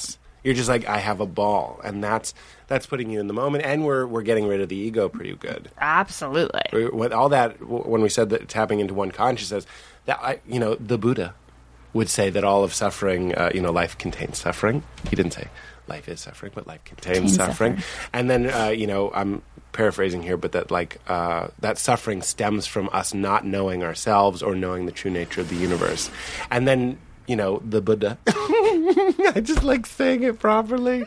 The Buddha would say that true joy and bliss is realizing that we're all the same, right. that we're all in that pile of clown goo all the time. Not just when we're in a class, not just when someone throws you the ball, but right now, whatever it is you're doing, you're not alone. You can't be alone. You've never been alone. You'll never be alone. Yeah. It's a beautiful thing. And that's why, it's different from analysis and the Jungian, reuniting the self with self, because that implies there's work to be done to do that, as opposed to, the Buddhist, we're already there. And you just need to wake up. Yes. And we do kind of wake up. And then I think those people who are talking to cab drivers or Tom Cruise or Tony Robbins, all these people, Tony spilling the poems to his wife. The Tonys. The Tonys and the Toms. Or Tom learning names when he doesn't have to. Yeah. I think that's him being like, I'm you and you're me and I see you and you and you and me and we're all together. And I love that. Yeah. I could stand to do some straight clowning. Oh, my God. I would love you to take a class. I'm serious. I think it's been the most difficult work I've ever done. I bet. Well, you and said another thing, another thing that happens in the class is this thing called the Ring of Fire, which is... Do you all carpool together? I don't know any of these people. I think if I Pretty did, I'd easy. have a really hard time going. Really? Yes. Yeah. And in fact, I felt toward the end of the class that a few people recognized me from different shows and stuff, and I started to get very self-conscious and really had to fight that. But so I don't know a single person CA in that Clowning class. Anonymous. Yeah. You're not allowed to say I was here. How dare you? Yeah, okay. But I can't remember what I was going You to were say. saying about it's the clowning. hardest work I've ever done. It's the hardest work I've ever done. There is an exercise called the Ring of Fire. Oh, yes, there it is. In which your class sits in a circle, you get up, and you can't leave until everyone, including teacher, laughs simultaneously, a belly laugh. Whoa. And you don't have language. And it is I would never leave. I would still be there. what I saw. I saw a girl who was in there for almost an hour. The bulk of the class. That sounds like a Scientology experiment. No, it was the craziest thing I've ever seen. But guess what? Which, by the way, those weird experiments, I'm not even putting down Scientology, Yeah. easy target. I like those weird things. When Yeah. they're like, L. Ron Hubbard would make you get in a box and make you say things in Latin, and you don't know Latin until you accidentally say something that's really Latin. And I'd be like, oh, cool. But that sounds like a crazy Where's that experiment. box and how can I get in? Yeah, I know. The first person to do it is still in there. He just can't remember E pluribus unum. Once he does, we'll let him out. So, okay, girl was in there for an hour? Did she start getting and frustrated? Well, what was happening is that a lot of us could sense her anxiety and her, humiliation. And No makeup. this isn't like I want the makeup. This is not circus clowning. I want This circus is like clowning. Lucille Ball, type of clowning. I'd This is rather like- have the makeup. I, want to know, hide 'cause in you the wanna makeup. hide there Yeah. I'm just a Yeah. man standing there. That's crazy time. with no words. And I just want to do like an old Seinfeld joke and get out of there. Nope. Who's shaving on the plane? Not only that, but we all started to laugh to try to get her out, and the teacher, he's a very kind man, but he knew there wasn't an authentic laugh, and it wasn't the laugh that was the out, and he wasn't laughing, and so the group was trying to help her get out of there. And she had to go to these crazy places of like trying and wanting to leave and trying to leave and then coming back and just doing any sort of physical thing. And then finally, she found something. What was it? I don't know if it was some sort of thing she was hiding in her shirt. I mean, it's going to sound completely insane, but it was a physical, like she was hiding in her shirt and then she kept on popping out and she sort of popped out and then like she hid and then like pulled the shirt over and was screaming from the inside. Yeah. You could see her face and it was funny and Yeah. everybody laughed. But my it was God. it was a journey. I'm having anxiety for the next person who's also in 45 minutes and then is like, should I do the shirt thing again? Does anyone have some car keys? I don't. I'm You have having nothing. anxiety. You have nothing She but used her yourself and your shirt. body. Really, shouldn't the exercise be done naked? I knew you were going to say that. But I'm saying, shouldn't it? No, because the clown's not a sexual. Let me knew tell you about the clown. Well, what if we could The get clown's rid of not our- sexual I at all. I know. Well, tell that to every so clown sorry. I've ever seen. I'm just saying, if we could separate from the sexuality of being naked. Right. Well, no, I shouldn't say the clown isn't sexual. The clown is sexual in a childlike way. So I guess very sexual in some ways. Like the clown's sexuality is like a kid's, and so Yeah. very in touch, but not like an adult.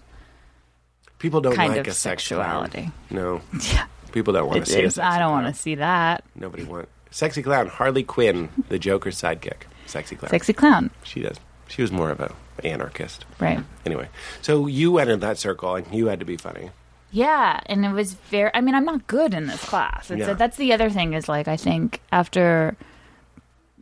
I don't know. It's nice to go somewhere where it's hard, and I struggled with it for a long time. But like to know that I'm sometimes the worst person in class. Mm-hmm. And I'm a Capricorn. There's a lot of weight put on being the best and like getting to the top and doing the right thing and having teacher like me. Well, And- I'm an Aries, and I feel the exact same. You feel like, In do fact, you know that's- what your rising and moon are and all that stuff? Yes. No, I don't. Oh, you need to find that out because No, a I lot don't. of times it's more telling than Oh, like the really? way. Yeah, usually your sun sign is your present, but your Wait, what? rising I sign. don't understand. Like if you think of it as present, past, and future. Uh-huh. Your sun sign is usually your present, What is my or sun sign? maybe Aries. That's the one people know. Right. Or that's probably the way people see you, but your internal emotional life is probably nothing like that because that's Oh. probably closer to what your rising sign is, And which is your future and sort of what you're meant to do. Oh, interesting. So it's important to know. You're into that. Yeah, very much so. Paul told me. Very much so. Paul told me you're into it. Yeah. I love that. I remember I dated a girl, and her mother was an astrologer, and I was fascinated with it. I'm surprised that I'm not more into it. For Yeah. some reason, it doesn't quite grab me. But I think it's just another tool, and I don't look at it in terms of like reading a crystal ball and finding out what's happening in the future. Sure. I think it's just another tool to know yourself. But you get read regularly, or you only have Not to regularly, get read? but I'll do it like once a year. Yeah. How much does it change? in. Isn't it all in there? No, and in fact, a lot of what is great about it is that it's not about how today went or this particular job. It's like, oh, I'm coming out of a 12-year cycle right now. Like, this is a lot more big picture. Mm-hmm. stuff, which I find comforting. That is interesting. You know, it's not about today usually. What are the things that people should know? Astrology gets a lot of, people make fun of it a lot. I Yeah, think. sure. Or people look down on it, I think, more than even some of the other weird things. Nobody's ever talked about it on the show. I'm into it. I remember getting a reading. The woman also predicted her daughter's birth, I remember. Oh, wow. Like, very accurately. She put it in an envelope sort of thing, and Right. was like, this is her birthday, and this is the time she'll be born. And Well, for example, my relationship with Casey, I'm a Capricorn sun and a Scorpio rising, and Casey's a Scorpio sun and a Capricorn rising. And once we did an this is the ways in which I think it's helpful. And I think a lot of it, and a lot of people who sort of study it and do readings are probably bullshit artists. Absolutely. But there are really good people who, who can offer a lot, I think. And so, like, for Casey and I, we got a reading done together.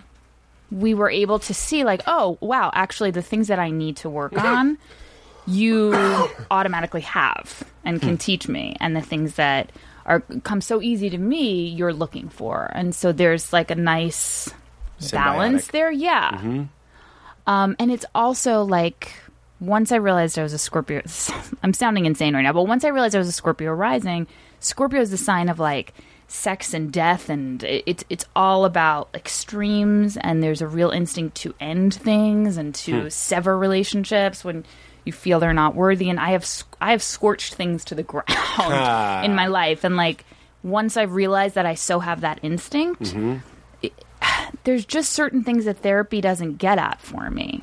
Or maybe it's that I feel astrology makes me a little bit easier on myself, which isn't to say I don't have agency over my own life or can excuse everything with just like, oh, I'm a Leo moon, so you'll have to forgive. us. Yeah, sure. Yeah, it's just simply in the stars. Right. It's not about that necessarily. It's more, I have a fuller picture of like these are my challenges and I can work on them. It's not.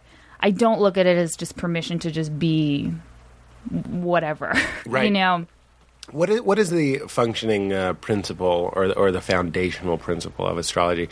Just thinking about it abstractly or whatever. You're born at a certain time, and I remember my mother very kind of. They're so loving, but like we've never been good at birthdays or like thoughtful gifts and stuff, Sure. and like they don't know when I was born, like what time. They know roughly, but if you want like a really good reading, you need to know the exact time. time. Yeah. So the idea is you're born It's at not this on time. your birth certificate. It's not. No. How strange. There's a cigarette mark. Like someone put out a cigarette on the birth certificate. No, I'm kidding. I'm joking.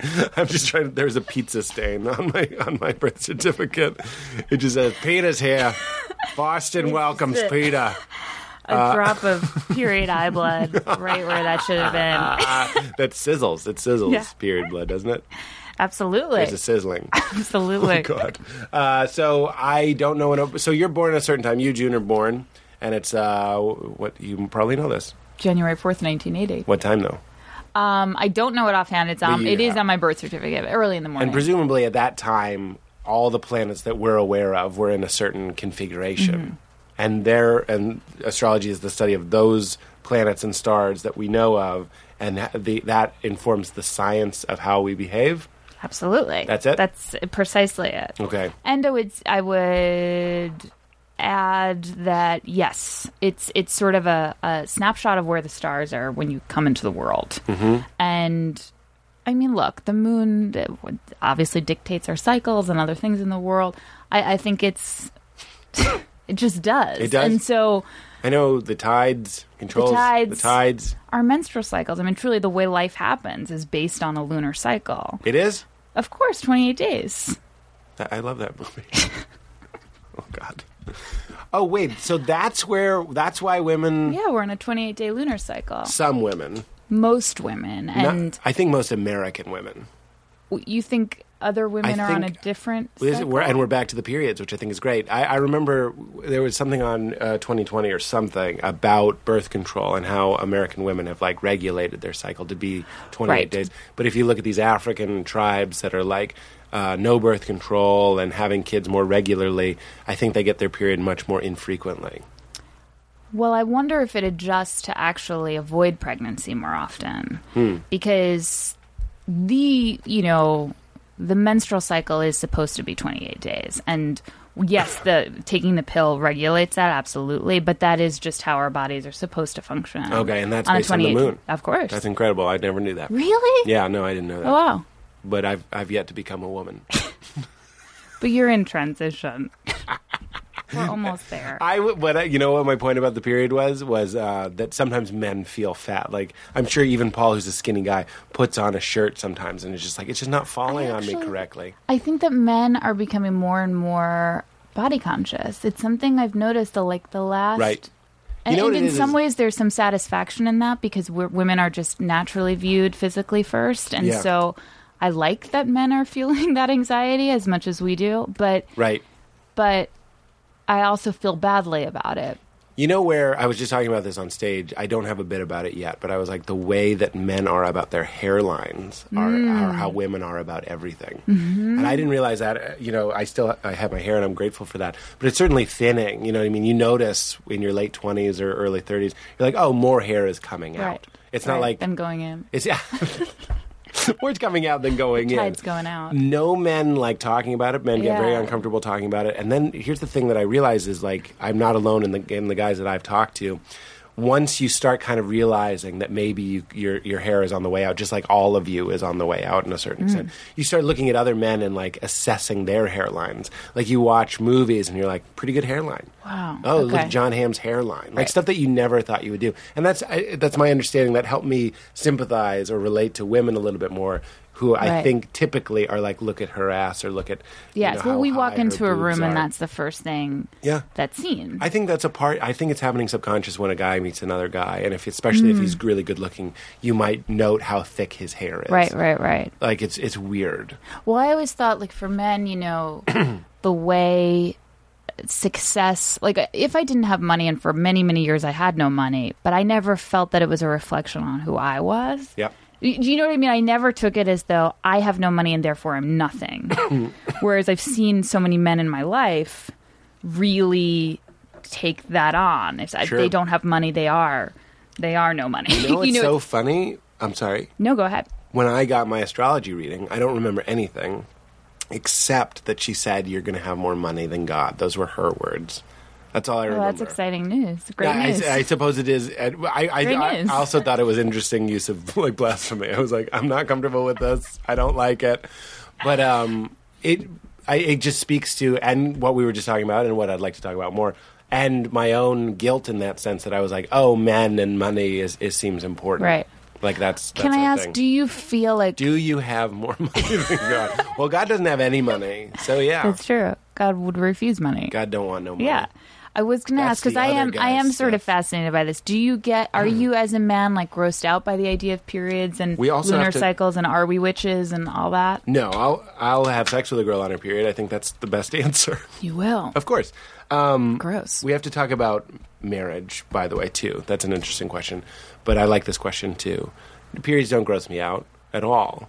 I suppose you have to be sensitive to how the girl feels about it. Right. It's a weird thing. I remember having that moment in my first therapist where I was just like, vaginas are weird. Like, they're packaged as, like, roses. And, like, you see, like, Playboy centerfolds and just frilly pillows and flowers and ointments and a bath and all this sort of stuff. Right. And I'm like, women are, like, Dust Bowl survivors, like Native American squatting, birthing machines of like tough, like the most painful thing you can do. It's worse than breaking your femur. They say that's a 9 and childbirth is 10. 10, the thing that's happening constantly. All the time. All day, thousands of times. If people were breaking their femurs at that rate, we would stay inside.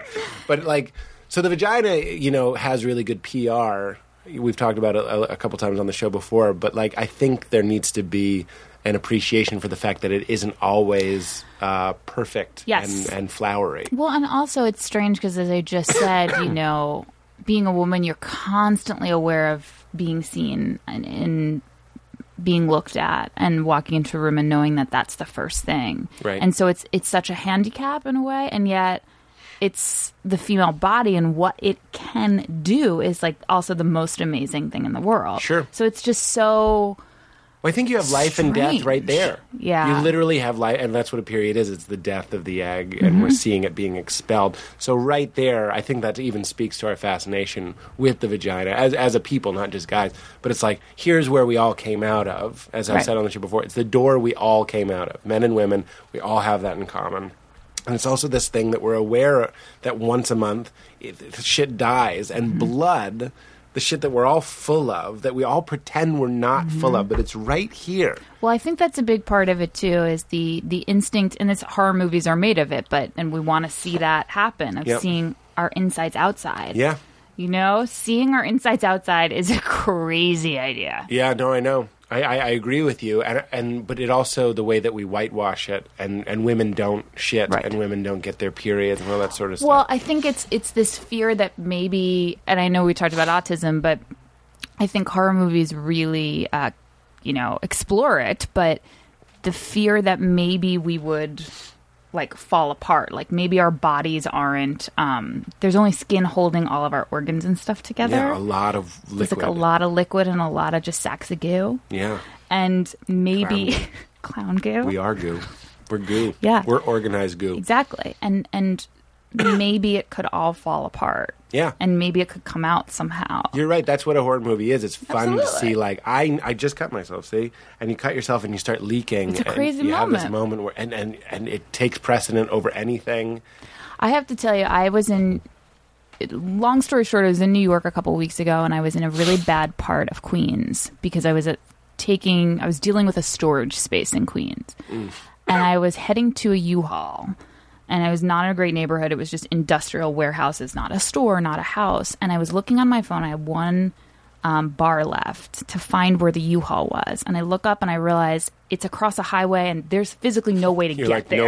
no problem. Kindergarten. I June. know this. I got this. You just threw your little Hello Kitty Simple backpack game over. of, what was that video game? Not Frogger. Tetris. Yeah, simple game Yeah. of Frogger, and I'll be there. Kindergarten But- Frogger. But I was staring down at my phone and I walked into a stop sign. And I was so embarrassed at first and looked around. Nobody was around to make sure nobody saw it. Yeah. And then I put my hand to my head. And I'll show you a picture on my phone. It's the most horrifying thing I've ever So seen. you only had one bar left, but you took a photo. Yes. No, I actually took a photo later on. Okay. But yes, I looked down, my hand's covered in blood. Wow. And then immediately I'm blinking, and I don't know why I can't see, and it's because there's so much blood in my eyes. Oh my God. And I look down, and my entire tank top's soaked. Holy shit. And so I had this moment of like, everything's fine, and now it's life or death. Like, I fucked up so bad, and I can't believe it's going to go down like this. Like, I can't believe I did something so stupid, and it's going to go down like this? Yeah. And that was the feeling I kept on having, like, not this dumb, like, please, Right, God, right. like, let this not be how it goes down. Right. And I'm so freaked out because I can't see, and I keep on wiping my eyes, and I look, now my legs are covered in blood. Holy fuck. And I feel it actually spouting like a whale, like blood is spouting out of my head. And I start running. And I don't know what to do. I have no idea what the next step is. I kept on trying to think to myself, like, what is plan A? Like, what do we do now? Yeah. And I'm running toward Van Dam Boulevard in Queens. Jean-Claude will know what to do. Exactly. And I see this guy walking up to me who's holding a guitar, and I just know I need help. And I said to him, and I've never seen someone do a double take in person. Like, he was opening a wrapper of a bar and was like, what? Like, he was so shocked to Sure. see my face. Sure. I mean, when I say it's Boy, covered in is blood. my face red. Oh, my God. Yeah, I was a human, period. Were you feeling pain, or were you kind of No in pain shock? at all. I Yeah. was just so shocked. Yeah. And I had this calculation in my head of if I panic and if I'm upset, he's not going to help. Interesting. Like, You got to be cool. I have to be okay. Hey, what's happening? No, it's so, I mean, We're filming a movie I around said the to him, corner.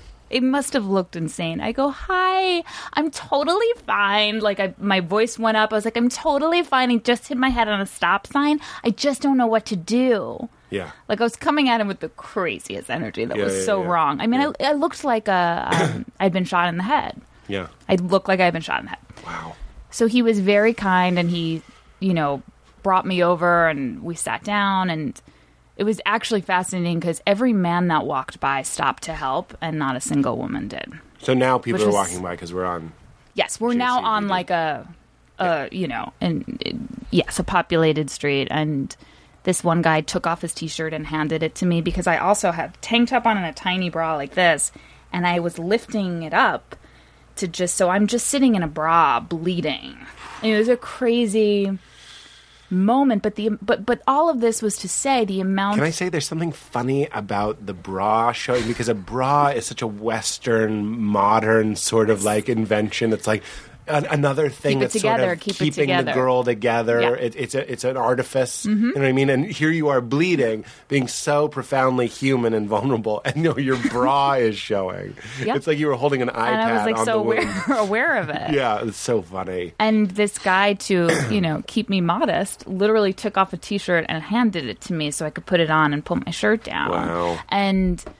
But anyway, all this was to say it was such a shocking amount of blood. For such a minor... You can see it. There's the tiniest of... I don't see it. You don't even see it now. don't I mean, see the it. tiniest Well, you do of have cuts. full clown makeup on right That's now. so it's hard to see. That's true. I mean, wear it to every podcast. You just got hit just right.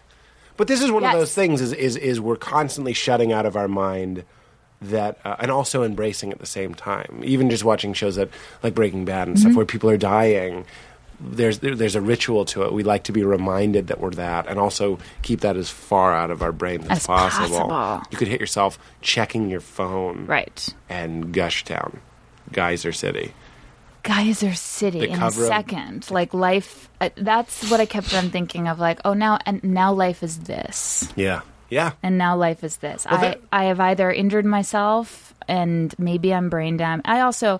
I feel this a lot, though. I don't know if I'm somebody who pushes that away. That's actually a running. I lost my mom to a very, very suddenly into a brain aneurysm, and life was over like that. So I'm actually very aware that, like, one wrong turn, texting while driving, like, I'm hyper aware that life can change in a second. Yeah. But that moment was so crazy to see so much of my inside outside. Yes. Startling. That's wild. That made me... I mean, that's the thing that I was going to say the whole time, was the idea that we could go to the hospital at any moment and get some sort of news. Like, that's why we hate hospitals. It's like, it's where you go in to get your casual life renewed. Right. You know what I mean? Can you stamp this again so I can go Right. out and forget that this Right. place exists? Right. And then you go back out. And we all know that at some point, maybe a diagnosis, or maybe you know... Maybe you don't get that, like in the case of your mom. I'm assuming she died suddenly. Very if you had a suddenly, brain yes. aneurysm. Very suddenly. No pain, just gone? She was aware for, I think, a little while that something was happening, but it's funny, there's certain questions I have not asked about the timeline, to be totally honest, but from what I've How long ago? surmised, 2007. Okay. Yeah, so, but from what I've surmised, she knew something was happening, but she wasn't scared necessarily, and she was anxious that something was going on with her body because, you know, one of her left side was starting to go numb, but she was not in pain at all. So At work during the day, or no, she was actually away on vacation with my dad, and they were dancing. It's such a beautiful story. Yeah, wow, but in that is a beautiful. it's very story. beautiful. I'm It's so sorry, very, though. Thank you. But But I mean, if you were sitting around, somebody for an interview just asked me how I would like to die. And I was like, that's such a good question. I'd like to steal it for my show. It was Joe Randazzo, who was the head editor of The Onion for a while. And I was talking about, my answer was something about, like, I'd like, whatever it is, I'd like a moment to realize something's wrong, just so I can be like, oh, I said thank you, good night. I'm almost certain my last words are going to be fuck, no matter what it Right. is. I'm just going to say Right. fuck. I say fuck so much. I'm going to be like, fuck, and then I'm going to die. But, like, I'd really like it to be like, this is happening, like a snow Yeah. day. It's irrevocable. It's inevitable. All I Yeah. have to do is surrender and try in that moment to be grateful in that final, Right. in that thing, and be like, thank you, good night, see you later. right. So why did I say that? Oh, Well, I when do if think- she were sitting around saying, how would I like to die? Probably dancing with my husband. Absolutely. And Right? I'm so grateful for that. Right. My mother had it's crazy to say, a beautiful death. It is a Absolutely. beautiful And death, I'm yeah. grateful for it. Yeah. But and it was so strange because afterwards when I went home, I was looking through her wallet and she had written something down on a little piece of paper that it was in her handwriting, and it said, "God grant me the grace of a happy death." What? It was very strange. There are things that happen surrounding that time that are... Hit it. Well, that... No, that's good enough. But I mean, like, Yeah. if there are other things, this is a good place. You know... I mean, that's incredible. Yeah. Did you frame that? I have it. I didn't frame it. Yeah, it's a little weird to morbid, I suppose. I mean, there were other... I went into her drawer and she had saved... There was just, cards that we had written and just stuff from me and my sisters, but then also this Life magazine from God knows when, and on the cover of it was a picture of a brain, and it was all about the brain, which is the area that was affected. And so that was very, very strange. And there were just things that... in the way in which my mom died, we were faced with the decision to take her off of life support, which was devastating and a responsibility that nobody wanted. And as we were struggling with it and we were waiting for her brother to show up and we were waiting to sort of all be there, and as we had made the decision to do it, and everybody was just sick about it, but she was brain dead, and I'm sorry.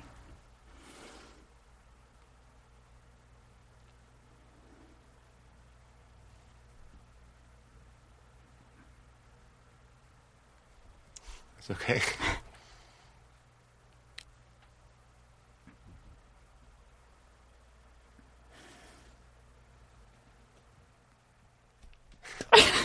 Yeah, I was like, it's all right. I'm like, I think I touch you. Don't I touch you in this moment? I'm so sorry. It's okay. I don't know what to do. I can't believe this is happening right now. It's very beautiful, if that sorry, I'm means crying. anything.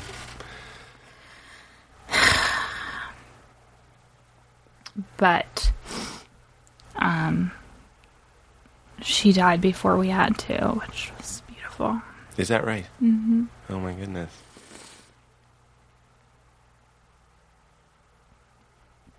Wowie zowie. So hard. Wowie zowie. I'm so sorry.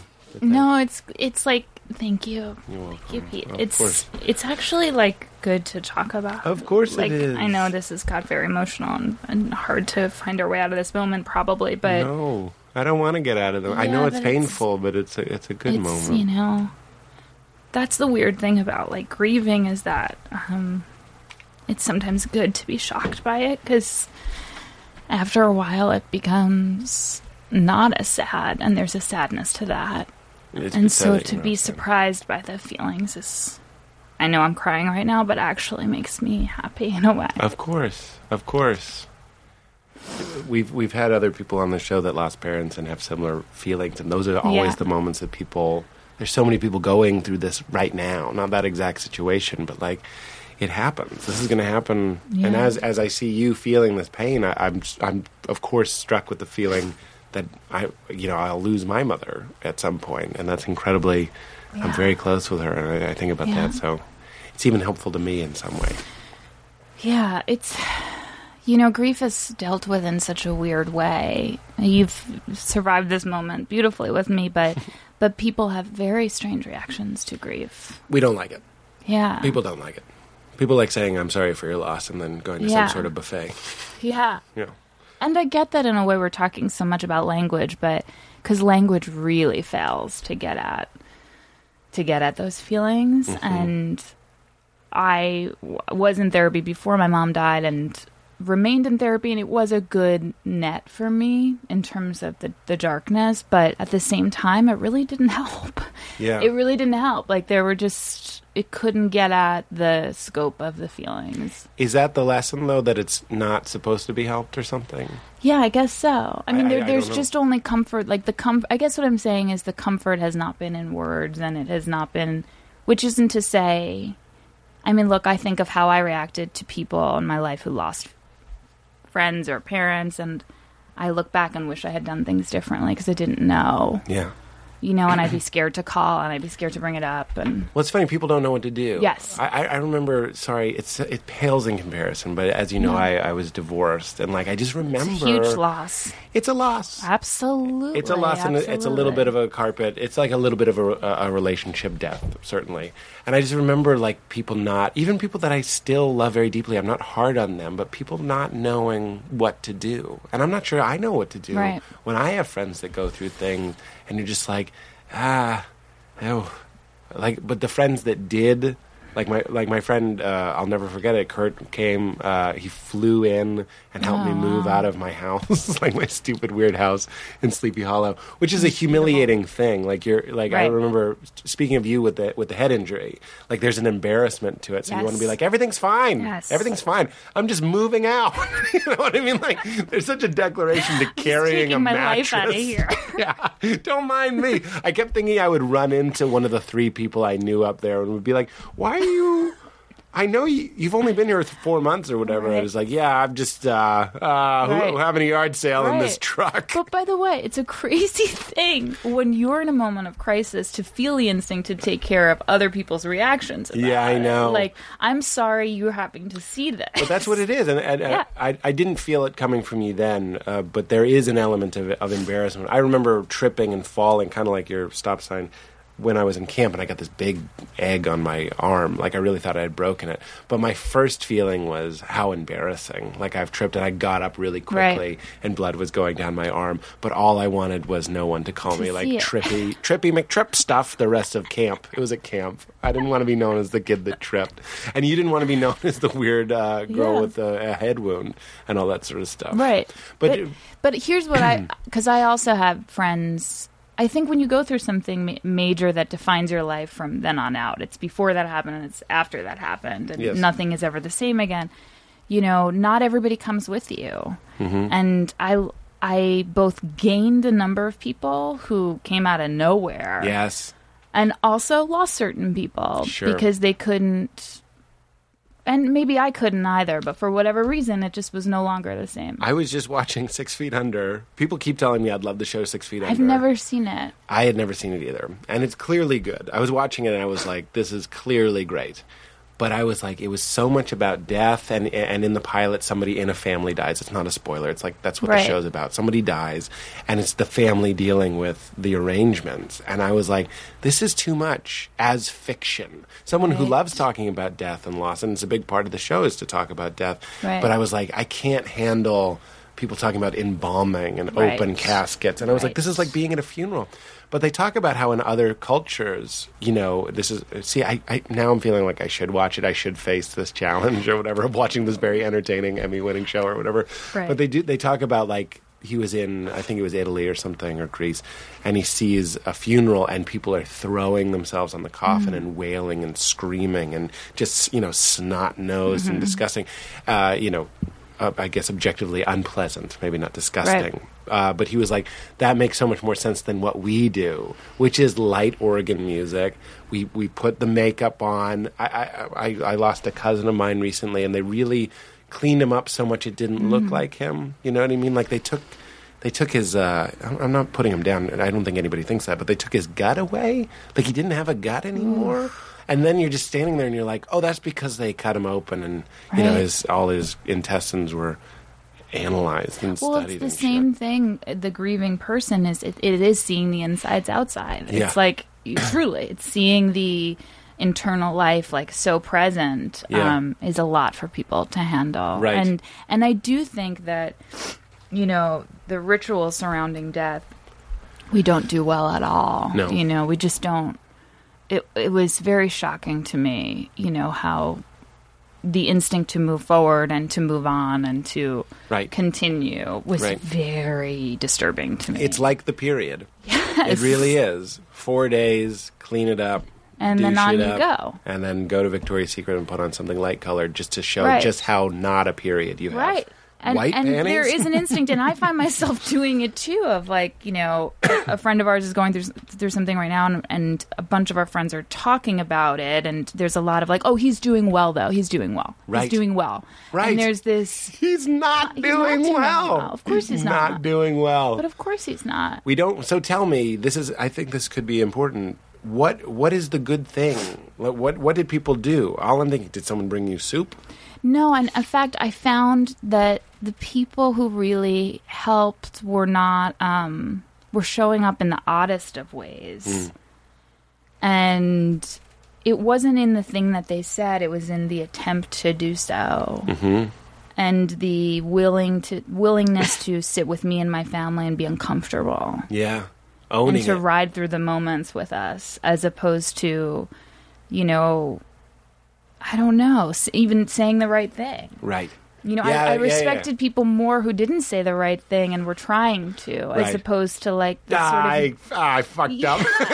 yeah, Some sort of finger Yeah. food. I shouldn't have said that. right. Yeah. And I guess for grieving people, this is and again, but I have friends who've lost parents who are like, oh, but I didn't want to talk about it. I don't want to talk about Right. it. And I'm like, oh, okay, like I do, and Right. I found it very strange. I came back to LA, and some people just didn't mention Right. that it happened, Right. and I found that so shocking. Yeah, I keep thinking it would be like, I hear you're on your period. It would be the same thing as, it absolutely. would be worse to say like, I'm sorry your mom passed or whatever. Yes. Even the word passed. It's a lot. Yeah. And then even people who I sensed how uncomfortable they were, I would then move the conversation along. You're the person that hit their head and you're like, I'm Yeah, fine. I'm totally fine. Yeah, Like, yeah. I will let you out of this moment so quickly. Don't worry. But the Like, I'm truth not is- going to break apart in front of you. Right. But Like the I did just 5 minutes No, ago. you didn't at all. You didn't It's okay. at all. That was very human and lovely. The idea is that you and the family aren't handed a script. You Yes. are also uncomfortable with your grief, and you also don't know the right thing to say. And just like social anxiety Mm-hmm. in general, in a situation, I'm thinking I don't know what to say, but really the other person is Doesn't know also what to uncomfortable say and doesn't know either. what to say. We're all improvising. But Yeah. we think you've been cast. Mm-hmm. Your mom passes, and then we're like, now you play that part, and you get to Right. do that, and I'll be the guy that ducks in.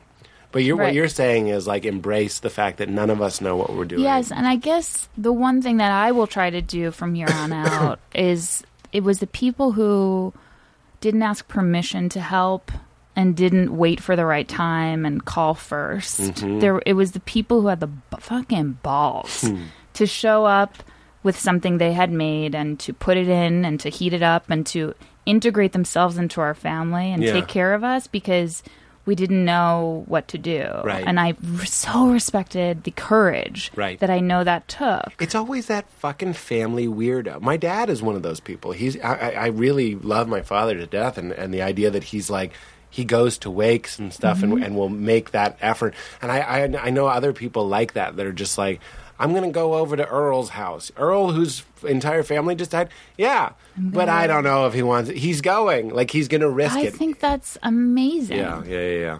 It's a great It is such quality. a great quality because, Well, I think ultimately we all want to feel that our experiences have been validated. Right. Witnessed. Witnessed, Well, absolutely. That's what hippos and all different mammals do. That sort of thing. Yeah. Somebody dies and they kind of like sit, like the Jewish sitting Shiva. thing. Yeah, sitting I Shiva. think the sitting Shiva is beautiful. I It's a wish great- again, that we and did it. we've double been jealous of the Jews. Yes, absolutely. It's true, but that again is letting it be putting the focus on something else and kind of like not glossing it Right. over. I feel like even the Irish tradition, I'm not making an alcoholic joke of like getting drunk and like moving on. You know what I mean? Where it's like the Jewish thing of let's eat, cheese and sit and Right. just deal with it.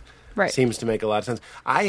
Sorry, I'm that's a pop up for me to keep apologizing that all I have is my divorce, and I'm grateful that all I have is my divorce because that's a pretty short grief list. But I remember my brother came and just did nothing, just sat, and we weren't even really close, Right. And now we're much closer. It's so funny because I did notice with my dad, my sisters and I are all very emotional, I would say, in tune with whatever we're feeling. And so our girlfriends all came over and cried with us and wailed with us. I mean, it was like a house of wailing women. yeah. And I would look outside and see my dad mowing the lawn and see our neighbors just coming over and standing by him. Yeah, and they were talking about something entirely different. Right. That, by the way, that's very Irish too. Is like we're talking about this. Right. We're not talking about this. But in some ways, I don't judge that because it's very beautiful. It's different. Right. But it's no less meaningful. It's no less meaningful. Right.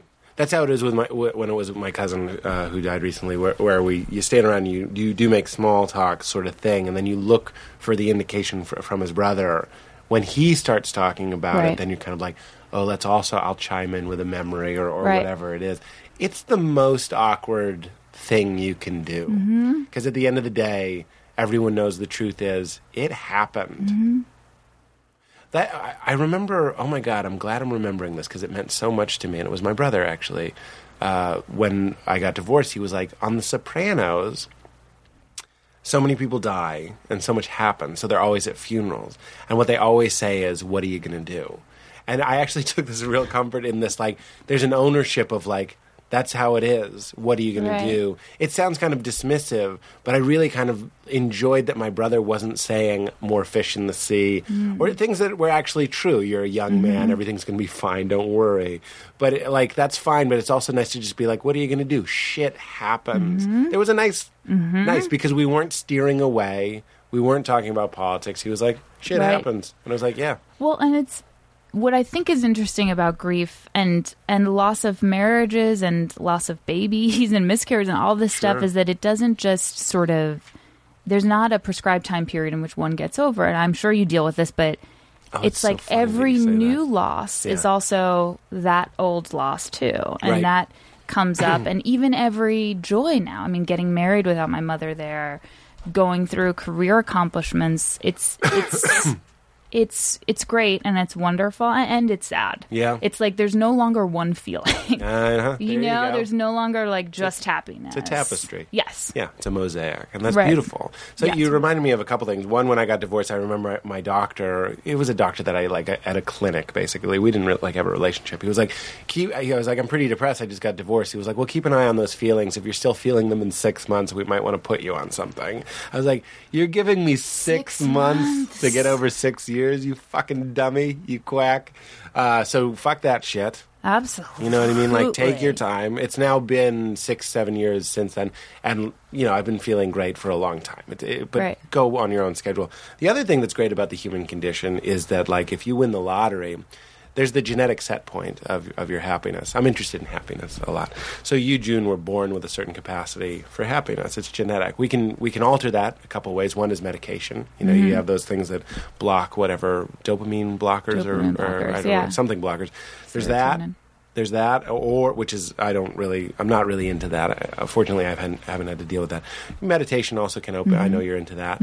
Also changes your body's tolerance for like joy and stuff, like increases it, which is great.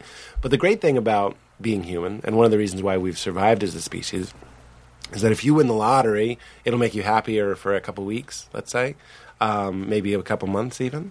But then, like, in a year or two, we could measure you again, and you'll be just as happy as you were before, which is good. Okay, so that sounds like I'm cursing us as a people, but also, and I'm going to take this away from you because it might not be true, but studies have shown with some people that if something bad happens, you will be sad for a time. But then if we check in with you in 3 years or whatever, you'll be as happy as you were before it happened, which is kind of crazy. Well, and I would say, too, to add to that, in some ways I feel like I have more capacity for joy. Yes.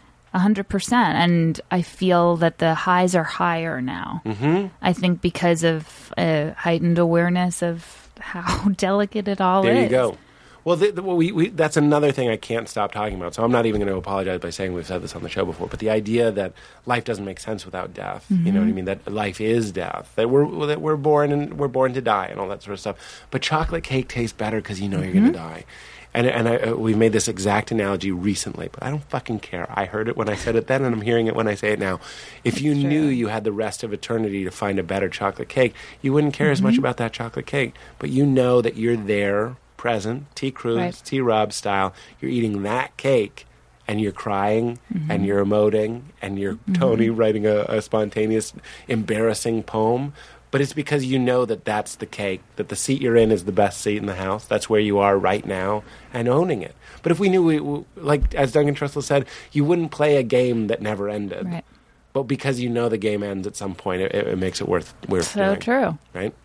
So true. And, there are, the only reason why I struggle with that, and I agree with it, is that I still feel that I still feel a certain amount of grief, and this is going to sound weird, but on behalf of my mom. I understand. Meaning grieving for her life as opposed to my loss, Yep. which is huge, but grieving for her own loss of her own life. No, that's and that huge.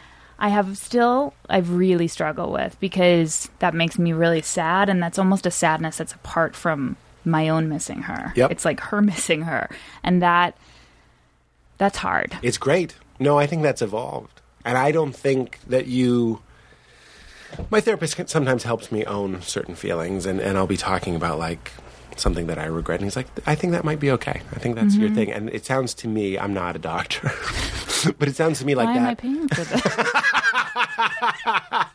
It's a copay. Okay, but still. It's a $300 copay. But it's the idea that, like, that is some evolved grief, and it's pretty beautiful. When my friend Pat Bryce died, he was this wonderful comedian that we all kind of started with in Chicago. TJ Miller, for as much as people kind of like to be like, who is this person? Like, he's like this robot of comedy, has this really huge heart. And I remember when Pat died, it was really hard on TJ. And I remember he said, it was hard on all of us, but like TJ is the kind of guy, and I mean this as a real compliment, you want at your funeral, because he has a really good ability to grieve and to understand and to put it into words. And one of the things he said that reminded me of what you just said was he was mad and upset and sad at, he put it into comedy terms, but at the work we were losing, because Pat was such a genius and so funny. He was like, I just can't stand the thought of the jokes we're not going to hear. I know jokes are silly. Am I making you sad again? No, not at all. Oh, okay. I'm listening. I'm always sad, so there's no. No, They're varying degrees, I didn't but want to make it not worse. at all. But I mean, like, Not at I all. guess what I'm saying is, it's okay to feel sad about this sort of stuff. But Well, but see, I think ultimately that's the finality of death, which is that the relationship doesn't grow necessarily. Right. I still have a relationship with my mother, Well, but that was that is alive, but it's not necessarily growing. Yeah. And so that is something to grieve for. And I guess you're right, and to feel okay about grieving for. Do you want to hear one of the trippiest stories that gives me comfort about death? Yes, please. It's so trippy. It's so trippy. I know I've said it on the show before, but it was a year ago at least. So I'm into, oh boy, this is so weird. I'm into the idea of astral projection. It hasn't come up on the show in a while because, Okay. to be honest, my interest wavers. But it's the idea that, a lot of monks and stuff and big Indian guru types say that through meditation they can leave their bodies. Completely conscious, come out in real time, go around, open windows, basically be a ghost, and then come back. But you can fly, you can time travel. It's basically, you know what? I'm not going to apologize. It's basically, if it's real, and I can feel people already commenting that it's bullshit and I should move on, but there are people that think it's real. So even if it is a trick of the mind, they're experiencing something that they think is real, and that sounds pretty profound. So even if it's bullshit, I'd like to be one of those people that's like, I can do that thing that you think is fake. So either way, I'm on board. This is the story. Is this the guy who wrote this book that I recommend? It's good. It's not my favorite book, but it's called Astral Dynamics, and he told the story about his mother used to do it as well, and they were like into it big time, and I think maybe he learned it from her, and so he was able to talk to her after she had died. That's one of the things that these people are doing, and this is so. Okay, I understand Occam's razor. Is the story true? No. Okay? Everybody just fucking calm down. Let me just tell a myth, if it's a myth. Or maybe it's true. This guy said it was true. His mother had died like in her sleep sort of thing, but she had been projecting at the time, which meant she had left her body, and then she was going around and flying about, and then she saw one of her friends, like one of her girlfriends who also did this sort of psychic practice. They were flying around, and then her friend told her, whatever her name is, Julie, you died. And she had just didn't know that she had, her body had died, and she just was like, oh, and then just continued Right. her existence as this thing. Isn't that crazy? Whoa. Yeah. I told you it was trippy. But when I read that, I found it very comforting because right there, I suppose it did just eliminate the whole... You just missed your death completely. And, I don't know. Well, it's funny because I think certain things come to us. I have to think. I mean, there is a book called Stroke of Insight. There are two. One's Stroke of Genius, but I think that's a different one. There's a book called Stroke of Insight that's all about this woman who had a stroke, and she was a neurologist. And so while it was happening, she knew what was happening, and she knew that she should call 911 because she was having a severe brain trauma. And she knew that she had to do it immediately because with every minute you lose, the chances of you surviving it go down like 25% It's something crazy. It's all about those first couple minutes. So, and then ultimately what she describes and what she had to completely relearn how to speak and walk and she lost everything, but she ultimately came out of it and was rehabilitated. What she talks about, and she talks about it to people who have lost people to brain trauma, she talks about how much she didn't want to call 911 because what she was experiencing was so beautiful. And she felt this feeling of euphoria. And she'd never felt so good that although she knew on one hand... I'm dying. Yes. She also didn't want to stop it. It's like a trip was starting. Yes, exactly. Yeah. And after my mom died, I turned on the TV and this woman was being interviewed. And I listened for a couple minutes. And then I turned it off. And then one of my best friends, who's a physical therapist in New York, said to me, I really think you need to read this book. And I was like, oh, yeah, I got to read that. And then I didn't. And then Whitney Cummings, who's a friend of mine, told me about this book and that I should read it. And I was like, yeah, I'll read it. I won't read it. And then I ordered the wrong book. And then I finally got the right book. I mean, but the way this book was coming to me was almost from another place. It was crazy. It's like Hitchcockian birds. Yes. It was like, you will read this one way or the other. Yes. And so finally I did, and it gave me a lot of comfort knowing that, because as I sort of said before, I don't really have a time. There are certain details that I'm not, 7 years later, actually, I think I said 5 before, 7 years later, I'm not ready to quite learn. But I have a lot of anxiety over whether my mom knew or what her feelings were and what she, and so to know that it was a good experience and similar to the one you're describing of. Yeah.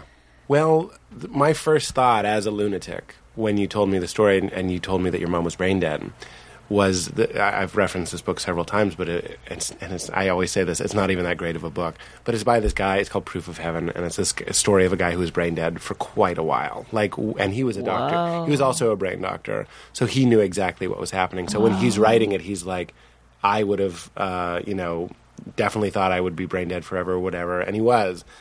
I don't know if he was completely brain dead, but he was like heading there. Right. He was in the best place he's ever been. He was like, I don't think it was brain dead. He wasn't having normal activity, and it was getting worse every day. That's what it was. And then he turned around because they figured out what it was. It was like E. coli virus or something. They got it out of him, and then he came back and was like, one of those things where he was like, guess what, folks? Yeah, he was like, you kind of just woke me up from the best dream ever. Yeah. He was happy to come back, of course, but he was like, one of the things that I talk about clown goo, he was like, I was connected and knew everything. And that's exactly what she describes Is as that this right? feeling of oneness. Yes. Yeah. Well, this feeling of like the phone is beautiful, I'm with the phone, there's no separation between me and objects in space, like a totally different and we get experience. Little glimpses of that. I was just watching, what was it called? Something Unknown is Doing We Don't Know What, I think is what it's called. It's on Apple TV. I highly recommend it. It's a documentary. There was this one astronaut he was the 6th person to walk on the moon, so who gives a shit? Maybe top 3, maybe top 5. Nobody gives a fuck about number 6. Me too. Fucking beat it. He said he was floating outside of the shuttle and looked beyond the moon. And, you can imagine that, but you also can't really imagine that. The idea that your entire gaze is just looking at the entirety of space. And he said that when he saw that, he had this epiphany that was very overwhelming, similar to this stroke and similar to what this guy, Eben, was happening when he was in his coma, was just a profound feeling of like the molecules in me used to be light years away. It used to be the stars. So the stars that I'm seeing burning up, their information drifted towards the earth and made me. And We're all stardust. That's exactly right. We're all stardust. You listen to, what's that called? Stuff to Blow Your Mind? Yeah, there you go. Yeah, we're all stardust. We are. Exactly. And we're all Jesus, and we're all Buddha, and we're all homeless, and we're all clowns, and I'm your dad. You know what I mean? For sure. And I'm your mom. And you're your mom. And all this information is still around. And it just goes back to, we just need to wake up from the idea that there's any separation, and even that death is an illusion. Well, it's true. And even in this recording of your podcast, like after I just cried like that, I felt strangely way more relaxed here. Yeah, sure. Do you know what I mean? Yeah. But it's the same thing of the outside, the inside's coming out. Yeah. And a willingness to be seen that way, of just like, well, this is actually who I am. And, you've now seen it. And the experience has changed completely because of it. It's completely true. And when people can see, even if you're throwing up, holding your friend's hair back, anything inside coming out, and somebody witnessing that and being okay with that, like getting, somebody's tears on you or whatever, is a very intimate thing. And it's very beautiful. You're seeing like their truth, basically. I'm blood. I'm tears. I'm vomit. There's shit in me right now. Semen, everything. Yeah. Well, it's interesting. I was trying to avoid semen, but I remember reading But it's there too. an interesting article. One of the reasons they surmise that one of the reasons why the cum shot. I'm not even trying to be Howard Stern here. I'm just saying, in pornography, there's always People this want like to see it. they want to see it. People want to see it. People want to see it, and people want to see it embraced. Absolutely. And they were hypothesizing that there's a shame associated with it, like crying or throwing up or bleeding. So pornography often leads to like, here it is. Look, Mom, I have the ball. You know what I mean? Like, it's just like, it's an me. exciting thing. Yeah. I have it. So you say you still have a relationship with your mother. We always end by talking about God. And we've been talking about God this entire podcast. And? What I'm wondering is, just to put it in certain terms, do you think death is the end? Is it a new stage? You say you have a relationship with your mom. Is that emotional or mental, or do you think it is a spiritual thing? I do think it's a spiritual thing, and I do feel her presence. I really do. And maybe I want to and look for it too, but I'm okay with that, I guess. I don't know. I don't have all the answers to it, and I'm searching, but I pray, and I pray for her and my family, and I pray to something, but I don't quite know what it is. But even maybe in the act of putting those thoughts out there, I'm hopeful that it will affect change or have an effect in the reality of the world as I know it. So I feel like I do have a relationship with her, and it's very private and intimate, and it's very hard to put into words because it's not I don't know. I really do feel though that I've been protected. I guess that idea of having someone out there who you think is probably looking over you, I feel that now, and I didn't before. I felt very much so, even though I had a parent, very much so sort of on my own. Whereas now I actually feel like I do think I have sort of an air of protection around me. That's great. Is that something? Yeah, that's definitely something. Is that something? That's something. Yeah. And when it comes, so it sounds like maybe you're open to the idea that when we're dead, it's not over. I am open to it. Yeah, and hopeful, I guess. And I'm hopeful about it. And not afraid. I'm not hearing some sort of fear of judgment. That's my other... I am afraid. Yeah, I am afraid. Oh, yeah, Catholic. Yeah, I'm very much so afraid. Yeah. I feel a lot of guilt. But I don't know. I'm definitely afraid of dying. And this is what I don't want the last thought to be, is, I wish I hadn't wasted so much time worrying about all that stuff. I feel, especially as a woman, I spend a lot of time worried about how I look, even knowing as I do that all that stuff fades. I worry about aging. I worry that I'm going to age myself out of roles and all of that. I worry about that a lot. And so I don't want to. But there's another worry that comes in, which is you don't want to be at the end of your life thinking, "What the fuck was I worried about?" Right. And just the amount of time and energy that was spent in the wrong place. Yeah. I feel very aware of that, and I don't want that to be the case. Right. And I already know I have regrets because I already know I have done that quite a bit. But Sure. I don't know what I'm saying right now, but I don't want to be at the end and think, "Ugh, you spent so much time worrying about your looks," Right. when that's so beside the point. Right.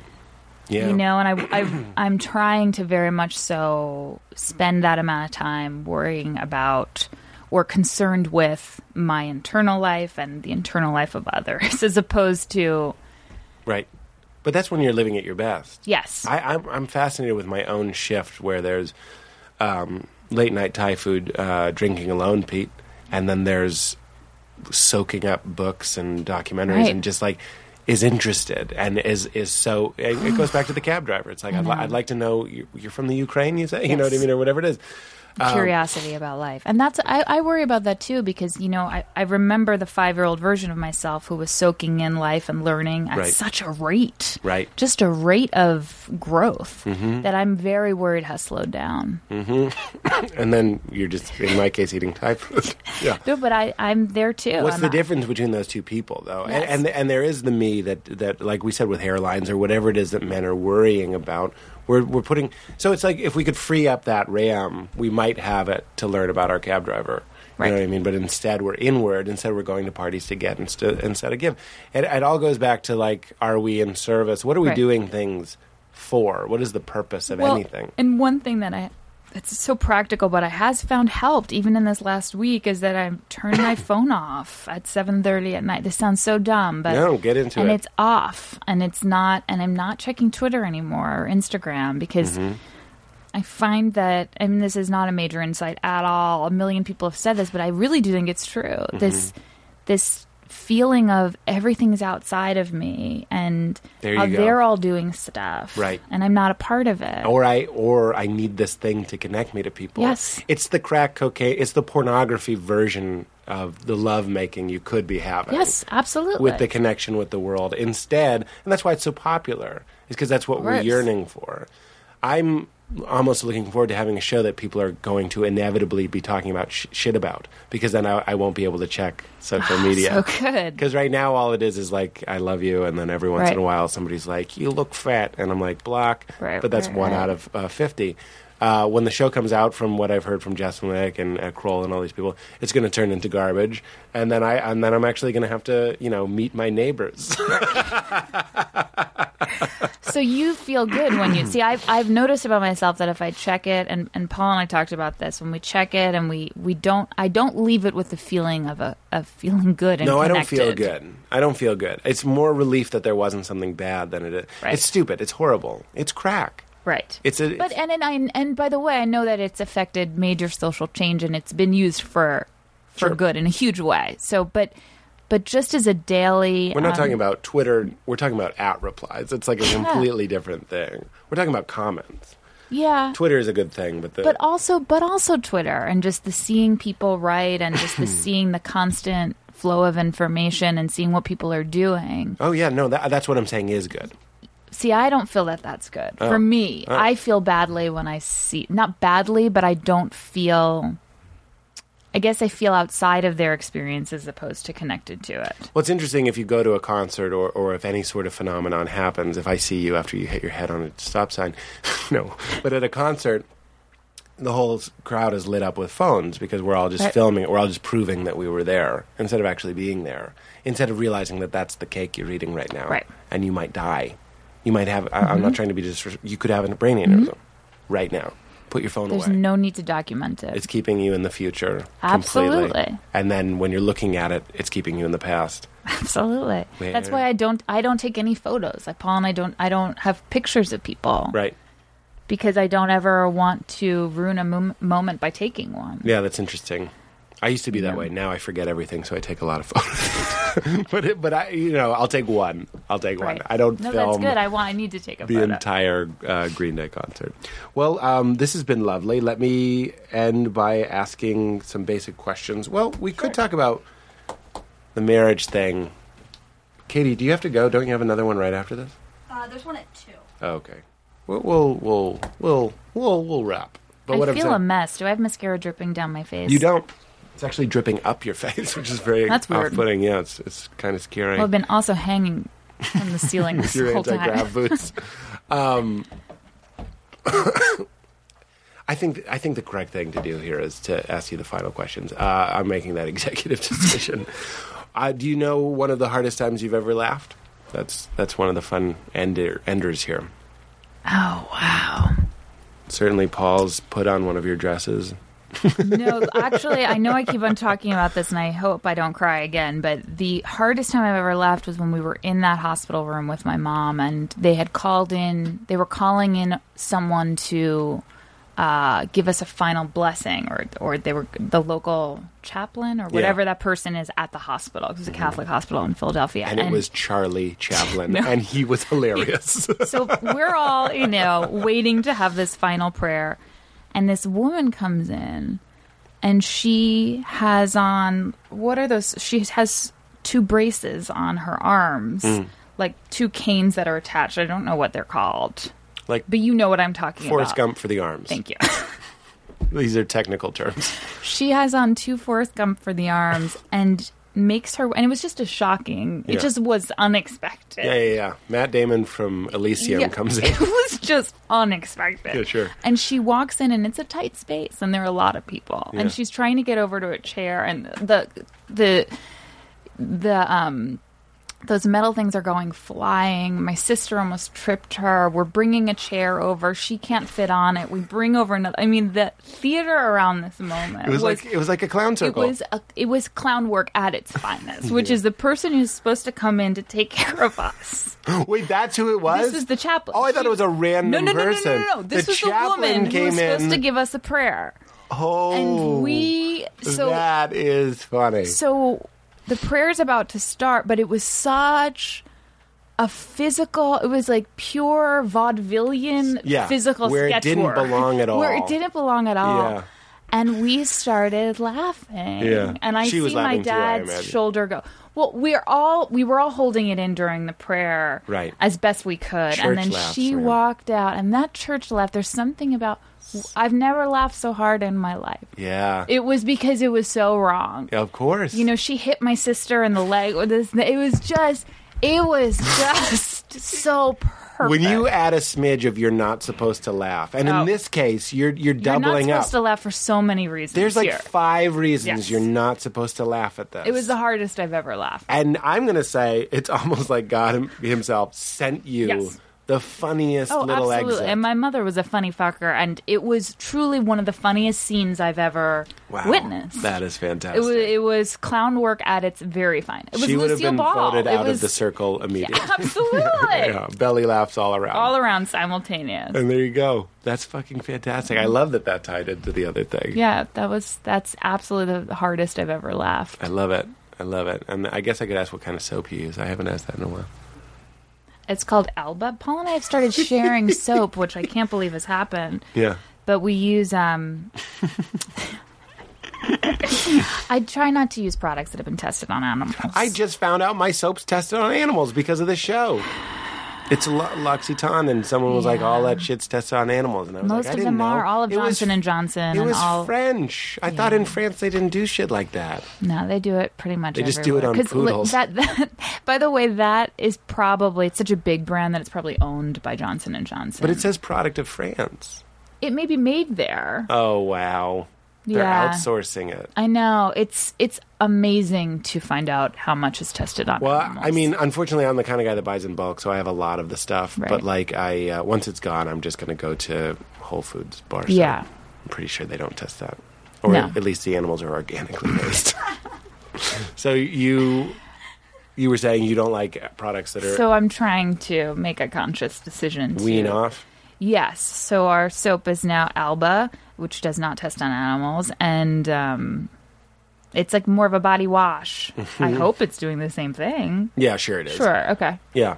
I've been more... I mean, I haven't used a bar of soap, and God, I can't remember how long. This podcast has been chock full of the weirdest things. When I was in clown class, I learned from my hypnotherapist, and you're like, I haven't used a bar soap in a long time. Well, there's really no need. If Right. you were in a shower and there was a bar and then there was also the body wash. I feel like soaps are so slippery and Sure. they're... And what they're not, too, like the ones I get at Whole Foods, because, I use a bar for unmentionables, and the Sure. body wash is more for the north of the equator. Of course. Because it's like more fragrancy or whatever. Right. So anyway, I still have it. But when you get the cut bar, it takes, I'm going to say, 14 showers before it becomes sleek, like a bar of Safeguard tested on animals. Do you exfoliate at all? I'm so glad you asked. I must know. I do exfoliate, God. especially, but I only do it before I shave. Okay, to get the pores open so that's a cleaner It makes it shave. so much cleaner. And then It's you the don't biggest break thing. out and you don't break get out. It that. makes a huge. If I know. sometimes I'm on the road and I don't have my face wash or whatever with me, and I shave without exfoliating, I'm like, how the fuck Right. do guys do this? Every man listening, if you're of a Right. shaving age, just get some fucking cheap shit and exfoliate. St. And that's a Ives good or point, whatever. but make sure it doesn't It test on probably tests on animals. animals. I don't know about St. Ives. I think it does test on animals. But you're right But in aren't that the experiments over? They already have their products.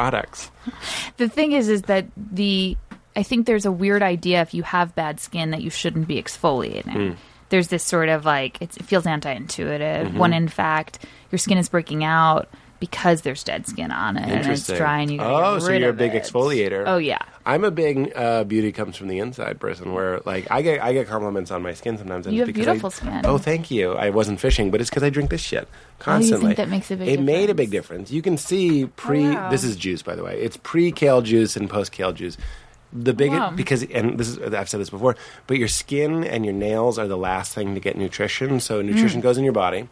And then if there's any surplus, they're like, well, let's fix the skin and the nails. And that's why beautiful, like one-tone, unitone skin, healthy skin, vibrant skin is so attractive because it's a breeding sign that you're like, this person is healthy. Right. Well, which goes back to what you were saying about men and hair and Exactly. wanting hair. Yeah. Yeah, I know. What the irony on that is, if you have more, your hair falling out is often a product of testosterone, which means if you're a decisive, strong, square-chinned, probably aggressive Right. kind of guy, which are probably appealing things, falling out. you're probably going to lose your hair. Right. But, Well, I started going to because I'm curious if you're exfoliating your whole body or just your face. No, because just the face. Well, then we need to talk about that. Hit it. I started going to a Korean day spa in which they lay you down on essentially a slab of cement. Mm-hmm. And these ladies, and you're naked, and they go after you with a tiny little exfoliating sponge. And when they first, it is not pleasant. Yeah, it it's a doesn't sound little bit pleasant. painful. Yeah. But when it first happened, I saw these and flakes that were, I would say, a half inch. That I opened my eyes and I saw these flakes just shooting by when she was exfoliating my shoulders, and I'm like, "Oh, that's weird. I guess there's some sort of weird, It must be the like eucalyptus, but not that, but Yeah. something like Something that they're they using. put in there." Yeah. And then I realized, oh no, that's my skin. That's me. That's me. That was a me. That's my outside on the outside. Yeah. Yeah. And you would be shocked at how much skin on the rest of your body needs to go. Really? Needs to go. Like a snake? Yes. I don't want it to go. It's got to go. Why? And you will feel so amazing afterwards. I mean, the way that you feel, it's shocking. Tell me how it feels. I mean, Like you're you don't a have newborn to. babe. Really? Like, yes. Soft. I would let healthy. you touch my arm right now, but I haven't done it in a while. So it's actually We held hands. We did. I don't know if you Soft felt. hands. I don't know if you felt. Did you see that I my have newborn girly, skin. doughy hands? I haven't worked a day in my life. I know my dad's hands are so cracked. My dad, and, too. It's amazing. My dad's I love hands, them. you could use it to build like the Parthenon. Yeah, Anyway, sure. I'm just saying they're like stone. I could It's have just said they were amazing. stone. I know. So, all right. So, Paul but does I this would. too. Paul exfoliates absolutely his whole body. Interesting. It's the largest organ we have, and it's living and breathing, and yeah, absolutely. And it needs help Why would you think just your face and not the rest of your body? because I'm not shaving the rest of my body. It's just for shaving. It's just for shaving. But I do my whole face just because I'm in there anyway. Right, But I only shave like 2-3 times a week. right. because I'm a girl. I'd encourage you to. Give it a try? Yeah. I wish there were a way to do it at home. Unless maybe men don't want to feel that soft. No, I like being soft. Yeah. Remember, the beginning is in the end. Sure. The end is in the beginning. I'm a girl man, like your wife. I called him your wife by accident. I didn't even mean I'm that. such a man. It's That's totally a fine. joke. That's great. I don't know how old I am. How'd this get made? I lost it. How did I get made? How did I get made? When did I get made? When did I get made? And then Mantzoukas. Hey, it's me, Jason Mantzoukas. It's not even good. I just like trying. The beginning of it was. Hey. There's something about it. Yeah. It's like the abstraction of Jason. Yeah. That's exactly Yeah. right. Sort of the I don't have idea any of it. accurate That's impressions, fine, though. but just Yeah. essence. Just essence. Here's a fun activity for me. If you go, when I was at the roast, I saw you guys at the Yeah. roast. Everyone that I was seeing, I was Stars doing it. were out that night. I know, a lot They of were stars. shining bright. I did an impression of everyone I saw. It was just so fun. I was just like, I'm just doing impressions of everybody. Even if you've, never tried. It's just a fun, and it's a weird kind of, they're being seen. Some people didn't like it, but most people liked Who it. didn't like it? I don't know. Let me see. Who did I do it for that might not have liked it? I remember I made fun of John Daly's shirt because I was in roast mode, and I don't think he liked that. Okay. But everyone was being roasted. Right. And all they said was it looked The like... spirit of the night. Yeah, but like he wasn't wearing a tie, and then maybe he felt sensitive about it. See, it's again guys Right. being more like girls. Do you feel... And I don't mean that in a bad way. Yeah, I'm it's- saying I feel like I was an asshole. Yeah. And I was using the excuse of we're at a roast. Right. And I feel like I shouldn't have said it. Would you ever do a roast? I love Have you being done roasted. them? I have, and I love roasting. You do? I'd love to roast anybody we know. Wow. I love it gives to me death. so much anxiety. Oh, it's my favorite thing. But I did enjoy myself a lot that night. Yeah. I liked it all right. I want my roasts to be all friends, and something about like the venue just wasn't right. It's supposed to be like this little Friars Club Yes, back the room space was thing. It too- was cavernous, and it's a TV taping, and it just loses Ultimately, something. yeah. And I would read off a prompter too, but there's something about just like drunkenly going up, Right. barely reading your notes, Right. improvising stuff. Like Jeff Ross had his hair in dreads, as if to say like, here's something to make fun of. No Nobody one touched addressed it. I think because Seth Rogen said one thing about it. I don't remember what it was. I'm not trying to but- put Seth Rogen down, but he has writers. Right, of course. No, I knew that, Dur- but at least it was referenced. But during the moment. during the roast, some people are writing. No, I new know. intros, you know what I mean? But it was the only right. It was the only time it was addressed. commented on it at all. Yeah. Look, I'm not saying I would have, but I'm saying that situation, making it this thing, because people break on those roasts. Right. You go out and you kill, and it's this huge thing. Amy Jesselnick got shows out of Right. it. You know what I mean? Jeff Ross got a show out of it. All this stuff. So, like, I don't think it's supposed to be that way necessarily. I like the TV roast. I'd love to do one of those. But, like, the perfect roast for me is I would love to roast Paul, and I would love to talk about how, he's probably a sociopath underneath it. The same sort of things you Right. could make fun of for me. Right. Or Mantzoukas and how he Right. wears the same clothes every day. Like, it's fun. The idea of a roast to me is you take the worst things that you say behind people's backs, and there's this catharsis, there's this exfoliating quality of being like, this is what we say about you. Wow. Pete, you go to a hypnotherapist and cry. You know what I mean? Like, we're going to make fun of you. But to your stuff face. is already out there. I know that because I'm I think defensive. you'd be very hard to roast. I think I'd be a lot of fun to roast, but it would be hard to get a scoop on me. That's for I guess sure. what I'm saying. Yeah. But Oh wow. Well, that does sound. You're right. And there's to describe the energy in those rooms at the tapings. It's like not even negative energy, just dead energy. yeah, It's the weirdest thing ever. Like Yeah. an awards show or something Yeah, like yeah, that. yeah. To watch people you love and who are performers have to combat that strange energy in the Yeah. room. Yeah. It's just bizarre. the only way to do it is to go right at it, and that's why Right. we love Jeff Ross, because Jeff and Sarah and Natasha were the only people that really did a traditional roast, and that's the way you're supposed to do it. Is not apologize. Right, It's supposed right, to be right. this like we're in a There were a lot of apologies. we're in clown class, and I love you, and that Kumail. I've said this many times. When I got roasted on my 30th birthday, Kumail said, "Hey Pete, your ex-wife called. Just kidding, she's too busy with the new baby." Right? The laugh I had at that was one of my hardest Right, laughs right, ever, right. and it was this weird sound I must have made that was Right. like part pain, but also Right. there's this beautiful. Well, I've never thought about roasts. Usually make me anxious, but you're right because he's seeing you. He sees me. He's met my wife, my ex-wife. You know what I mean? Like, he's met her. He knows she's pregnant. Right. That's insane. Like, please, for someone like me, I don't know the astrological thing, that likes to be seen, that likes my mom to hear me in the other room play piano, and for better or worse, that's my kind of dysfunction. I like an audience, which goes back to my social anxiety because I don't know if I'm being seen at a party because it's too loud, and how are you going to hear how clever I am? But I need to change that and just be like, what if I look and listen to you and be outward? That's what I'm working on currently. But to be seen so hard and to have someone give you the respect of saying, you're so good. If someone says something really mean to you, they're saying, you're so good and I respect you so much. That's why we roast successful people.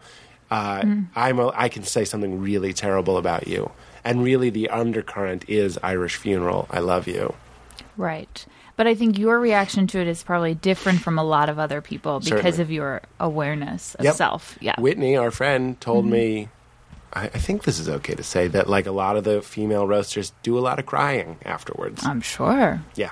Although our friends, Natasha got off really easy Yes. because unfortunately I think a lot of people didn't have anything for her. I mean, even hearing Sarah's age get attacked, I had a hard time with that. Yeah. Only because she's not, I don't know. I had a hard time with that. Of course you did. So, and I felt personally. Well, that's you up there. And Yes. and I'm sensitive about my weight sometimes. You can have at it. Go for it. I'll meet you there in the fat joke town. But, when they're making fun Do you of... think you're fat? No, well, Okay. a little bit.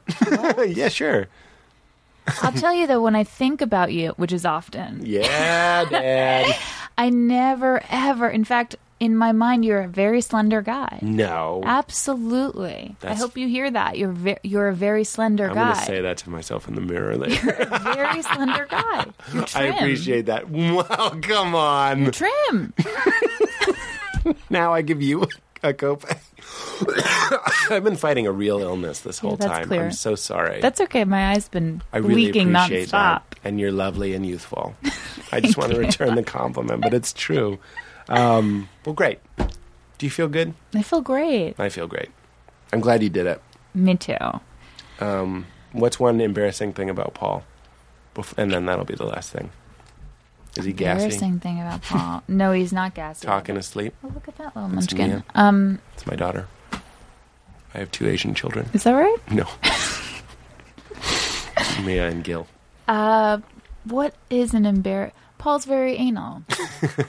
Really? Not so much embarrassing, but just like there He are. wants things a I think specific what way? you said about him in terms of your roast. I think there are things people don't know about him. Yeah, okay. Do you know what I mean? Which Sure. I feel honored to know, and I don't think it's anything that's. Oh, it's Good Will Hunting. That's Yeah. the good stuff. yeah, it is the good stuff, but See? There's Gil. That's my son. Boy, he's Look getting at these tall. I should people. really spend more time with him. Hi, Gil. I think he's he really likes things just so. Really? It's an area we struggle in. Yeah. Oh yeah. Oh yeah. Are we talking remotes on the ottoman, or are we talking... Well, like this is a perfect example. I came from a family where I never had new clothes; they were just handed down to me. And if a bag of saltines came into the house, it was eaten immediately. We never had like a cupboard of snacks. Like I remember going over to There was other no kids' surplus. houses and seeing just like cupboards devoted to snacks. Yeah. and that just blew my mind. right, Like yeah. you have the self control to have them here at all times. Right, Whereas right. in our house, if a box of Oreos came in, I mean, we were like vultures. They were Mm-hmm. gone immediately. We had no self control. And but for Paul, and we didn't really have our own things. Everything was shared. And Paul, I remember hearing him say one time about a bottle of water in the fridge, "That's my water." Do you know what Yeah, I mean? And sure. I was like, "What? What do you mean?" Yeah. But he has an attachment to his things, and he's an only child. You know what I mean? And I'm always like, that's our water. If it's anyone, it's like, Yeah. Interesting. So there's that. That's very sweet. I like that that's your example. I was looking for gassy. What are you looking for? Gassy. No, although he always accuses me. This is like an ongoing bit, I hope, of like, oh man, you were farting in your sleep last night, like this, and I get so upset about it. So that's just ongoing. That's great. When Kristen Shaw did the podcast, I made fun of her because she accidentally texted me when she meant to text her husband, and she said, "You were a real fart monster last night." Isn't that sweet? Adorable. Although, by the way, I was trying to do Kristen. Don't do it. Abort. She abort. hates it. Abort. She hates it. That's one of the ones that hates it. I will say though, I'm not someone who likes bathroom talk with a partner. Like I very much so. I That know. stuff I know. that's I inside like to that comes keep out. it inside. Keep it very much so inside. Sure. Okay. So I'm not for that in a sexual romantic relationship. I understand. I'm absolutely for and behind those boundaries. Those are good boundaries. For me, you know. It's interesting. If we're making our commune, I often think like if I did have some sort of hippie plot of land that everybody's just free and present and Tom Cruise-y and loving each other. Right. I'm like, we're still gonna have doors on the bathroom. Thank you. You know what I mean? Like, thank you. You know what I mean? I don't need to see that. I don't need to see that. I I'm understand. all set. Yeah, and you know what? And I'm saying this for the women and for me. You can shave your armpits if you want to. Okay, great. That's what I'm going to say. These are the rules of my commune. And I can, you know, if there's something cosmetically that I want to do that might not be exactly how I am, you know what I mean? Right. I can do that as well. too. I don't even want to say what those things are. So scared of what those Is things it? are. Well, there's some anal bleaching. And I'm just saying, if that makes me feel more in touch with then Gaia, so be it. then so be it. Well, this was lovely. Thank you. Thank you so June. much. Yes, June. I'm going to give you the so Tom much Cruise. for having June. me. June. Pete, June. Pete. Thank you for doing this. thank you for having me. You're welcome. Would you say keep it crispy? Keep it crispy. Thank you. June, somewhat boy, oh, confused. Keep it crispy.